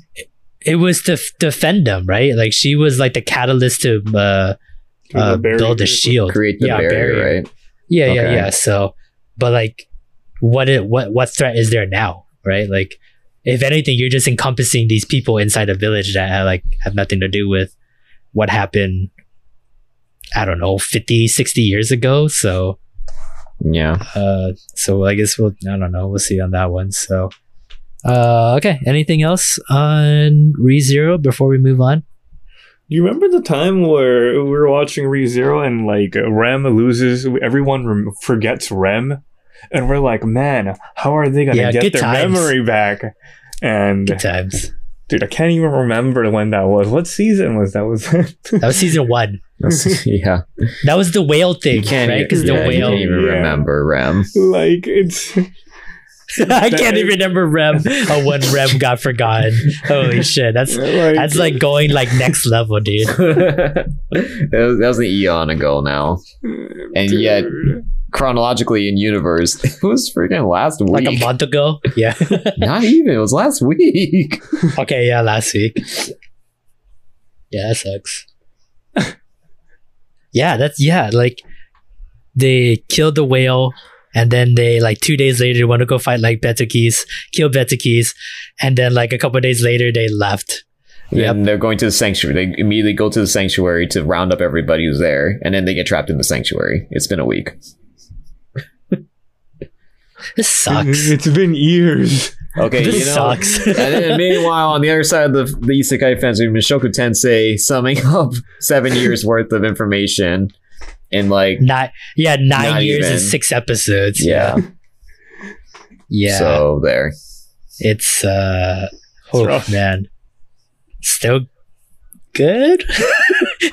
still good anime. I hope. I don't know. Maybe this is one that just really needs to marinate for like 1,000 years to really get that good juices in your mouth, you know? Yeah, it's gonna spoil if you let marinate that long. For that one, who knows? It might just killed itself and gone back in time. So is it really 1,000 years for them or not? So, okay. We'll move on to 3rd place. It jumped up 2 spots from the 5th place last week. Dr. Stone Wars. Looking at everyone's vote chart. Kai 2nd place, Lance is 3rd place, and I am at 5th place. So we'll head it with Kai first. You were the high point man on that one. What did you like about this episode? I think this is the first Dr. Stone episode that I gave a high point since like... It is. Yeah. It started, since right? Ever, yeah. Yeah. It was ever. But like, honestly, it was a good episode. Like the whole, usually it's about Senku, but it's not. it's about Chrome, and then Chrome actually figures it out. You know, he's an actual primitive man. Yeah, I love Chrome. And he's a scientist, and he actually figures it out.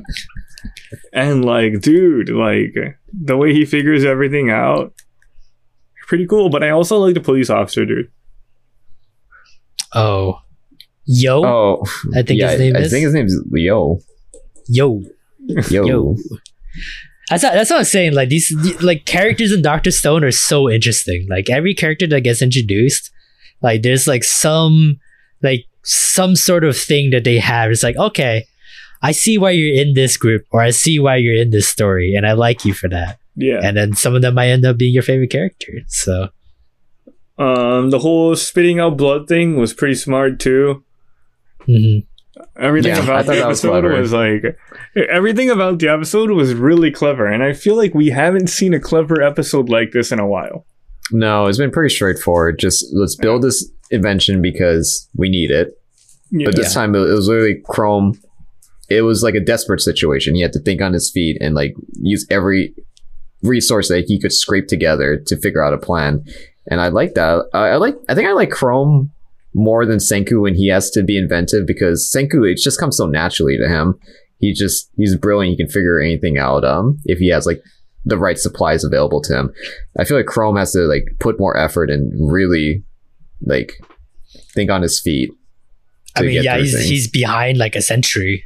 Yeah. So I like following Chrome's inventiveness.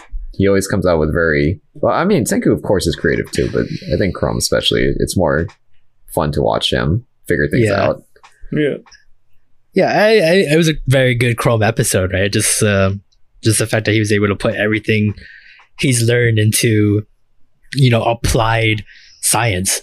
Yeah. So it's just kind of nice to see, like, Senku is teaching like his student is like slowly becoming the master kind of thing, where it's like he's really earning the title of like Chrome the science user, right? Like it was kind of like a funny thing because like he was like kind of interested in science, but like now the fact that like he's getting to the point where like he is thinking of ways to solve problems almost as fast as Senku is just kind of like, oh, you know what? Like now we have two scientists on our team, and like now like our abilities and possibilities are like two-folded now because there's two different minds trying to work two different angles. So for Senku, I think it's very much appreciated just to kind of take the load off of him a little bit, trying to have to think. The intern completing his graduate program. His portion. Becoming a real scientist. It just really helps him because like other than like Senku being like the brain of the entire village, he's also the leader, right? Like he still has to have still gotta look good in front of people. He can't like look weak. He's morale wise the reason this village is doing what they're doing. So just a very good Chrome episode. Fifth place. See what I did there? Gotta have fifth place somewhere for this show, so I did it for you, Kai. Got him. I knew you were gonna vote like different than fifth place this week because I just had a feeling. I was like, what do I put fifth place? I'm like, you know what? I'll be the fifth place this week. Let's see how it goes. And you know what? You walked right into my trap, motherfucker. What a guy. All right. Anything else for Dr. Stone? Oh, one more thing. I was waiting for them to introduce a villain character who is actually just irredeemable and despicable. I thought it would be Yo, but because he's like, I'm the shoot first, ask questions later cop. But even Yo, like, he's funny. He's lovable, right? Yeah, he's a lovable shithead. Yeah. He's also dangerous, but even him, he's a lovable character. So yep, I like them. Yeah, I don't know. I'm really glad you guys are getting to see like all these characters because like the original group was like pretty good, but like once we start seeing more and more characters, like it's just like so much fun to see like all these different personalities all trying to like solve a problem or just like get out of a situation. They're all like banging heads on each other and like trying to like figure things out kind of thing. It's just one of the few stories that I have read that like a story with more than 10 characters is fun, right? Where like anytime a story like hits like that 10 character limit, I'm just like, don't stop. I don't care about anything more. Like it's already tough enough trying to keep 10 character storylines in my head, but like the Dr. Stone's so good, can add more characters and it just feels seamless in that way. So okay, moving on to second place. It was second place last week as well. Skate the Infinity. Looking at everyone's vote chart. Kai 4th place, Lance is at 1st place, and I am at 3rd place. So we'll hit with Lance first. You're the high point man on this. I believe last week you were also 1st place on Skate. Yeah. So damn, we love Skate. I love Skate. Can you believe there's a time when so I thought, good. who the fuck would want to watch this show? Yeah, that was you like 3 weeks ago. We don't want to watch Rocket Power. We want to watch fucking yeah, Hortensia Saga. Hortensia Saga. We want to watch Hortensia Saga. That's so funny. That's so true. Because like you and me and Laz voted like four points on Hortensia Saga. So yeah, I gave Hortensia Saga the shit coupon. So the show I know is going to be shit, but I'm going to give it a chance because I believe in it. So, anyways, 1st place for Skate. This was like what I was waiting for, because we've seen the breadcrumbs that the show is like leaving for Reki's character. Yep, we've seen for like multiple episodes now, and that's the one thing I really want to note about Skate. It's not just about skateboarding and just beautiful animation and beautiful like just making skateboarding just seem like the coolest thing since like bread.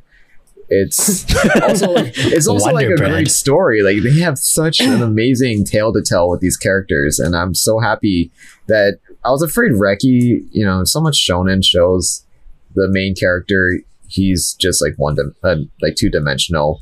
He's like goofy, lighthearted, he eats a lot, he's funny, he gets knocked down on his feet, but he always gets back up and he stays that way from point A to point B. I'd like to see like a realistic depiction of a character of an underdog character who, he gets knocked down, he gets up, he gets knocked down, he gets up a little slower, he gets knocked down again, and he's just like, okay, I'm tired. Like, this is exhausting. I can't keep getting back up. At some point I gotta look at myself and think, like, is this for me? Yeah, is this really for me? Like, am I cut out for this? And I like that story they're going with Reki, and that manga is such a great compliment to that this guy who's a total newbie and he has so much potential. What does that feel like for your best friend to just surpass you so easily? So it's beautiful, this episode. Like to me is like because you guys don't watch a lot of sports animes, but this is a classic like sports anime trope where it's just like, you're saying that this is like what you want. Yeah, because like always, like when you get, especially when the show is made around like 2 characters, and one of them is the like, I've been doing it for 15 years, and the other one's like, I just started last week because of you, kind of thing. It's like it's always like once the pupil has suppressed the master, how does the master feel about that? Yeah. Like usually most times than not, they feel like shit. Because it's like, well, fuck, dude, I skated like all my life, and now like all these people are looking up to you, and like they gave you a nickname. I don't even have a nickname. I'm just a redhead next to snow. Like just those little things just really build upon the fact is like, yeah, you're right. It's not just skateboarding. Like these like actual real life situations where it's just like, if you were into something for so long, you think you're so good at it, and then someone out of nowhere just fucking surpasses you, and so they've only done it for a couple weeks, you'd be kind of salty about it, and like Reki's like having that problem of like, I want to be mad at Langa because I'm inept, but it's also the fact that I don't want to be mad at Langa because I'm inept. Yeah. You know, like that's not his fault. I don't want to feel that way towards my friends. And then he starts looking at himself like I'm the problem. Yeah. So, and yeah, that like it's one of those stories where you're just like, you know, he's going to quit skateboarding for a while. We might not see him for like an episode 2, or like he'll like maybe he'll be like super far away, like in a fence somewhere, and he's like watching the tournament. But I know, I highly doubt he is entering the tournament now. So yeah, he's just gonna be one of those like bystanders, and maybe for some reason he has to like take over someone's spot or something like that, or he finally grows some balls. But that won't be until like episode like 10 or 11 that he'll come back in that way. If he comes back from this like super easily, like the story they're telling so far, I can't imagine this is going to be like next episode, Manga just like gives him pep talk and he's like, you know what, I'm going to enter tournament. I think Reki has to watch the tournament for a while and kind of like understand like, yeah, you may not be like a super talented genius like these freaks, but there's something about you that you can still help. Maybe like Longa's board gets broken like before the finals, and then the only person obviously that can fix his board or like, you know, do quick maintenance would be Reki, right? And then like Longa would be looking for him. He'd be like, where's my best bro? Where's my best bro? Yeah. And then like, you know, Reki would jump over a fence and like have tape in his hand or something like that. I foresee something like that to be a possibility, to have Reki kind of rectify his role, because to me he's always been the mechanic. You know, he's like, sadly, even though he's a main character, Longa overtook him so quickly, like literally like the end of episode 1, right? Yeah, like when he won against Shadow and he was like floating over and everything like that, and everyone was like, oh my god, it's snowing in here. Like it's so obvious Reki would never be able to obtain that kind of level. So like for him to be able to accept his role at the end to become the mechanic, I see that. Would be what I see. That. Like it's not about, oh, you have to be the best at everything you do, you have to be the best skater. It's also about, you know, looking at what you can do and you know, acknowledging that, you know, it's not always about winning. There's other things that you can bring to the table too. Exactly. And so just being on Longa's side, I feel like would be enough of a reason to stay by him and give him that support that he needs. So but other than that, I'm excited for this tournament arc. Oh man, I'm so stoked for this. The moment I saw it's going to be a tournament arc, I could hear Peter in my head saying, "Oh, I'm so excited for this tournament arc." Yeah, I mean, how can you not be excited? The tournament arcs are always exciting. Yeah, it is. Like, it is. It's like most times than not, it's like it's hard to fuck up a tournament arc, you know, except for some animes that have fucked up tournament arcs. But when you have a track record this good for Skate, like I can only expect something amazing when they go all guns blazing. Yeah, absolutely. I wonder if it's gonna be like, I assume it's 1v1, because like I don't like tag team doesn't seem right anymore with the kind of situation that they're in. But I don't know. I kind of want it to be like a Mario Kart race where there's like 12 racers on that same path, and they're just like all like trying to push each other out of the way and try to hurt each other down the road. Because I can't believe it's only going to be like 8 people entering this tournament. I feel like everyone that owns a skateboard and that has a sticker to go to S we're going will full enter Battle this tournament. City. I think we're going to see like new faces too, like new rivals. I wouldn't do that. I say 128 people, but then who gives a fuck about most of these? We only care about the 8. So because it's kind of too late for that, you know, like maybe it was like if I knew we're getting a season 2, because season 2 is definitely the tournament arc, like that's a good trope to use for season 2. Like if we had gone to that point, like, okay, we can introduce some new faces. Let's see some like Rex Raptor and then Weevil Underwood. Esporoba. And like Mako Tsunami, you know, like, and like they have like their theme boards. That'd be kind of cool, but it's like very hard to like see that like making its way. I guess why not? Because like fuck it, like you have the budget to do it, but it's kind of like one of those things where I feel like you want to like let that like sink in a little more, not just like have them show up for the 5 minutes of animation and they'll never show up again. But I feel like we gotta have some kind of like filler characters, because right now there's a very clear established hierarchy of who's a good skater and who's like, you know, just okay. And I think Longa slaughtering Shadow, no one wants to see that for like the second time. No, Shadow has gotten better. He told his fucking crush that he is strong. And he would probably come in dead last. Shadow needs to beat somebody, and the only person he can beat is a 2-bit no-name character for the episode. So I'm expecting random rivals. Guess so.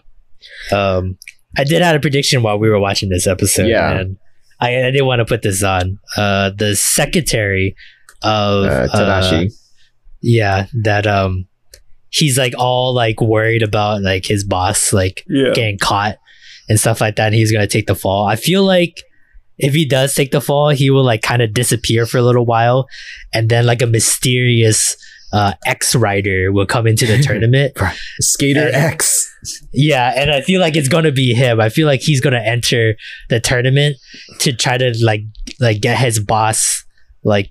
It's like, Dio, please come back to me, dude. Like, because I don't think he loves him, but obviously, like, he's very loyal to him. Like the fact that he's willing to go to jail for fraud.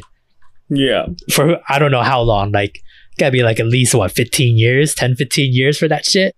Like, you don't go to jail for someone now unless you truly are loyal to them. So I don't know if he like runs away or like he disappears and then he becomes a mysterious X. But I want to put that on the board that Takashi, I don't remember his name. Tadashi. He is coming back as Skater X. Oh man, as you described this to me as we were watching, I was just like, "Fuck yeah!" If they don't do this, I'm gonna be pissed because it is such a good ass idea. Because it's like you said, right? Like we need more skaters, right, to kind of fill out these rounds of. First round, second round, semifinals kind of thing where it's like fresh meat in there. Yeah, we need some fresh meat for the slaughter. So someone has to race against Adam before Longa does. And I feel like Cherry and Joe, one of those two would get a shot at him, maybe in the semifinals. And then like whoever doesn't, like Longa would get, right? Like Longa versus Cherry and then Adam versus Joe. Yeah. That's the final four in my eyes, or like vice versa. As long as Longa and Adam get to the finals, it doesn't matter. But Skater X has got to give Adam a little bit a run for his money. Kind of thing. I want him to like maybe fight. That's funny. Adam, if it's like a tier bracket, maybe like in the second round. So he beats somebody. So okay, it might not even happen, but Skater X comes in. Who is this mysterious racer who somehow got into this competition? He wipes the floor with whoever's in the first round. He makes it to the second round. Okay, I want Shadow to have a win. My boy deserves a win. No! Shadow somehow gets through the first round.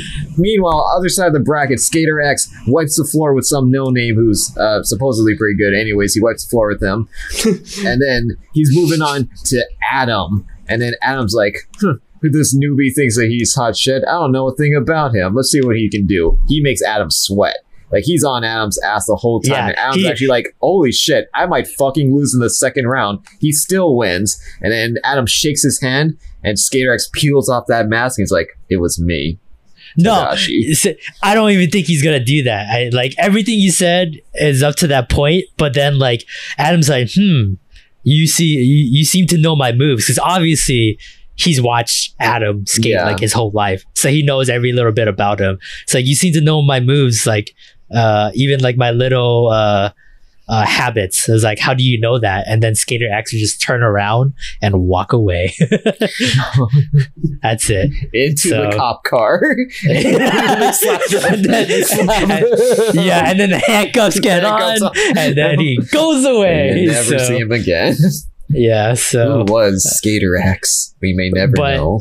He has to beat one of our like more like pro name skaters, like either like Mia or Shadow. One of those two, like they're getting crushed by Skater X, man. Because they're gonna be like, whoa, the favorite's gotta be Shadow, right? There's just a bunch of losers in this, and it's like, look at that guy, he looks stupid, and like they're talking about Skater X, and Skater X is like, whoa. Yeah, and then Shadow's like, whoa, no, my love. It's like, I'll never fall in love. Good for the manager. Yeah, like for some reason I feel like she's gonna somehow get invited to S. or like she's gonna see a video of Shadow. That she loves skateboarding, and then she's gonna see Shadow lose, but she's gonna be like, you know what, she Shadow, falls in love with Shadow. Yeah, exactly. She's like, give me some of that Gene Simmons tongue later tonight. Like, it's gonna be that kind of shit. So yeah, I can see that. Man, that is not happening now. Since that's not gonna happen in the slightest. So I'm gonna be really disappointed, but I'm still gonna like it. Yeah, well, I guess I can rewrite Skate in my head later on and pray that, you know, that's going to be it. But all right, we'll move on to the final spot on our top 10 board. Number 1, 9 animes down, 1 to go. Kept this top spot from last week, and I think it's been 4 weeks now that has been number 1 on our list. Horimiya has come in at number 1. Looking at everyone's vote, 2 first places from me and Kai, and Lance is at 2nd place. So we'll hit with Kai first. You are one of the high point mans on this one. What did you like about Horimiya to give it number 1? I liked how it's funny because like one of the times I said I didn't like it was because I said I didn't like it because it wasn't about Horimiya, but I like it because it wasn't about Horimiya. My head hurts with that one sentence you just said. Can you like say that again? Okay, basically I like it because it wasn't Horimiya. It wasn't about Horimiya. He's basically saying it's not about the main couple. It's not about the main couple, and there's more other side development. But I'm fine with it now because the Horimiya has already developed, you know?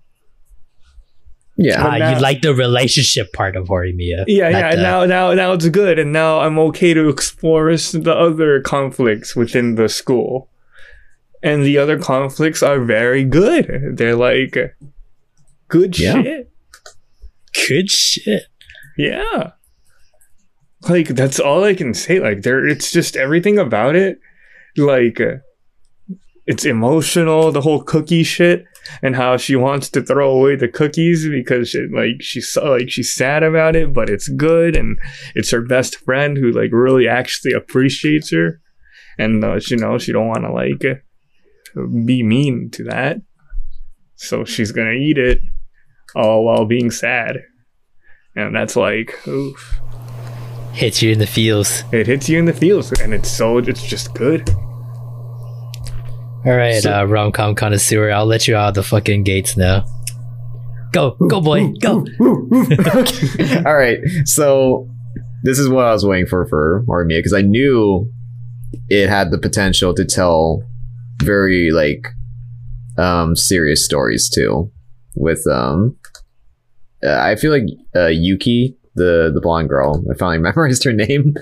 I feel like she is like that character that you want to root for because she's definitely the underdog. The way that they explain, because she wasn't on my radar at all until this episode. She just seemed like, you know, the happy, supportive character, but I always knew there was something with like just the way that she always like looked at Toru like sadly in the opening. Like they did a good job hiding that. Which I think was the point, because that's her character conflict, is that she hides what she wants. And I like this love triangle that's not even like the main characters. It's about Toru and these... They're friends. It's about Toru and these 2 girls that both like him. And neither of them, I feel like, is like less than the other. I feel equally invested in both Sakura's attraction for Toru and also Yuki's like sad pining for him and always just being like out of reach of her. Sad pining, that's why I'm like, because you guys said it earlier in the season where it's just like, who gives a fuck about these characters, right? Like it's like I don't like Kai was like, who gives a fuck about the other Power Rangers? Like I don't give a fuck about them, but it's like, you know, you're going to start slowly realizing that like all these characters have a good like storyline, no matter how big and short. Oh no, he's shit. We don't have to worry about him. Okay, I had that feeling. Yeah, Shu. Yeah, the Deku's voice actor. Deku. Yeah, he's good. He's the comic relief most times than not. He's kind of like the one everyone shits on when they just need someone to shit on. You need a character like that. So so he does have his moments, but it's nothing to the level to where you see with like Sakura or Yuki or Hori or Miyamura or any of them like that. So but yeah, just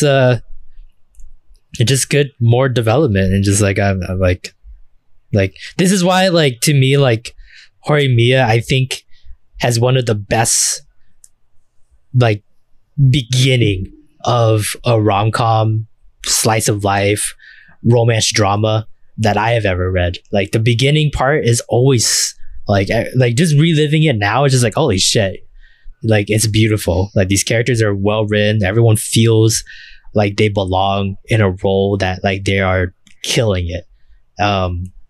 And then afterwards, just kind of so just like, that's in existence. Yeah, so that's why, like, I never, like, everyone's gonna be like, oh, how come Horimiya is not like your like top rom-com of all time, which other people have it. It's just like, I think overall it's just not as strong as some other ones where like they kept that pace, that balance, the plot, the feeling of like the romance or the drama to continue on after that, where it's just like I said at the beginning, like, it feels like Tonikaku after a while.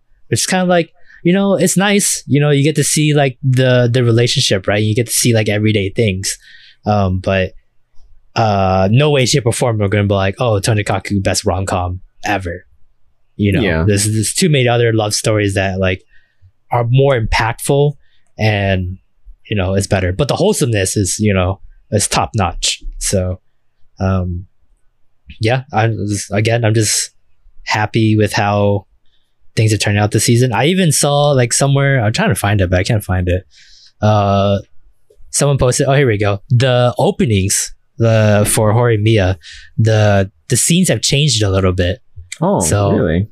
Like, if you guys look at my screen here, like episode 1, you can see right here, there's a scene with like Miyamura's hand is the only one there, and now you can see another hand there, which I assume is Hori's hand in that one. So, and now I think you can also see, I think Lance pointed out like a couple weeks ago when we were watching it, what the significance of the clock was.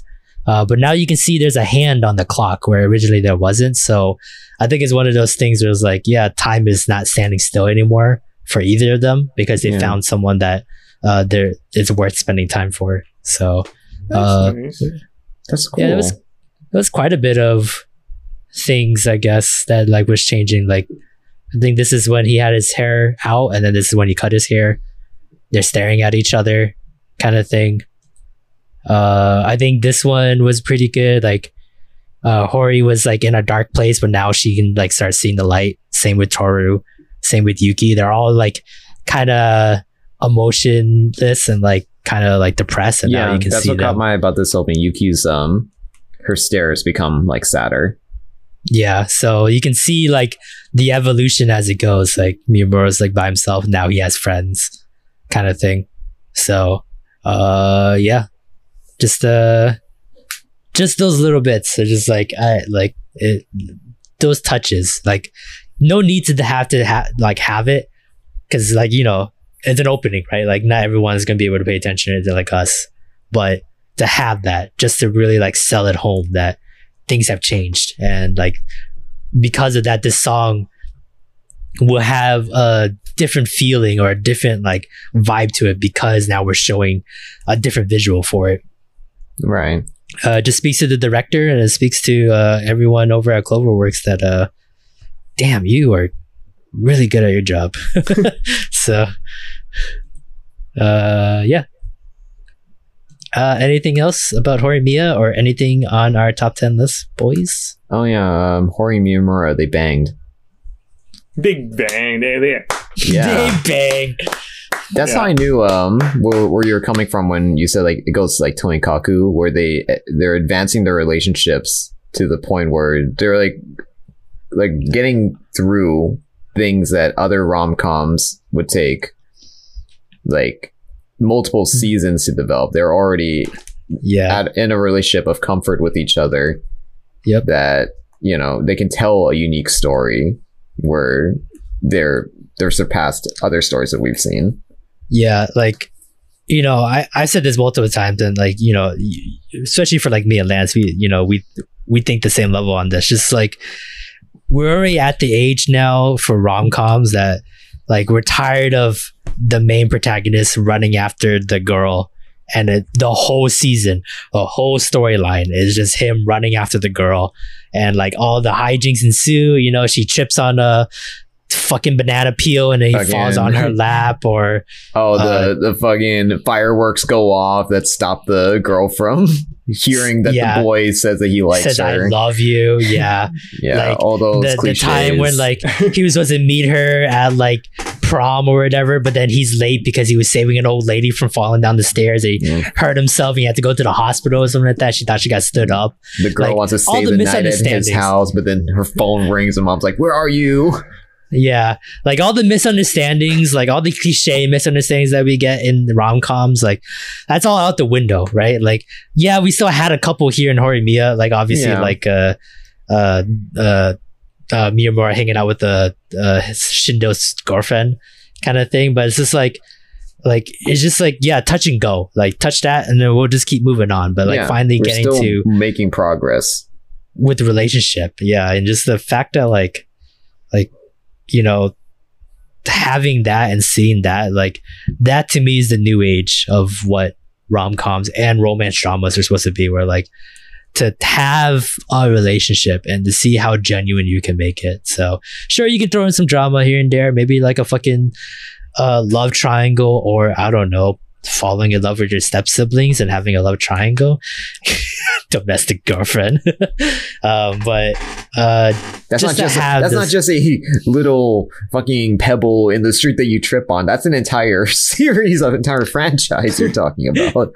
yeah, but you know, like just to have that is nice. Like the more I read mangas, especially the rom-coms, the more I see like relationships actually being built and going somewhere.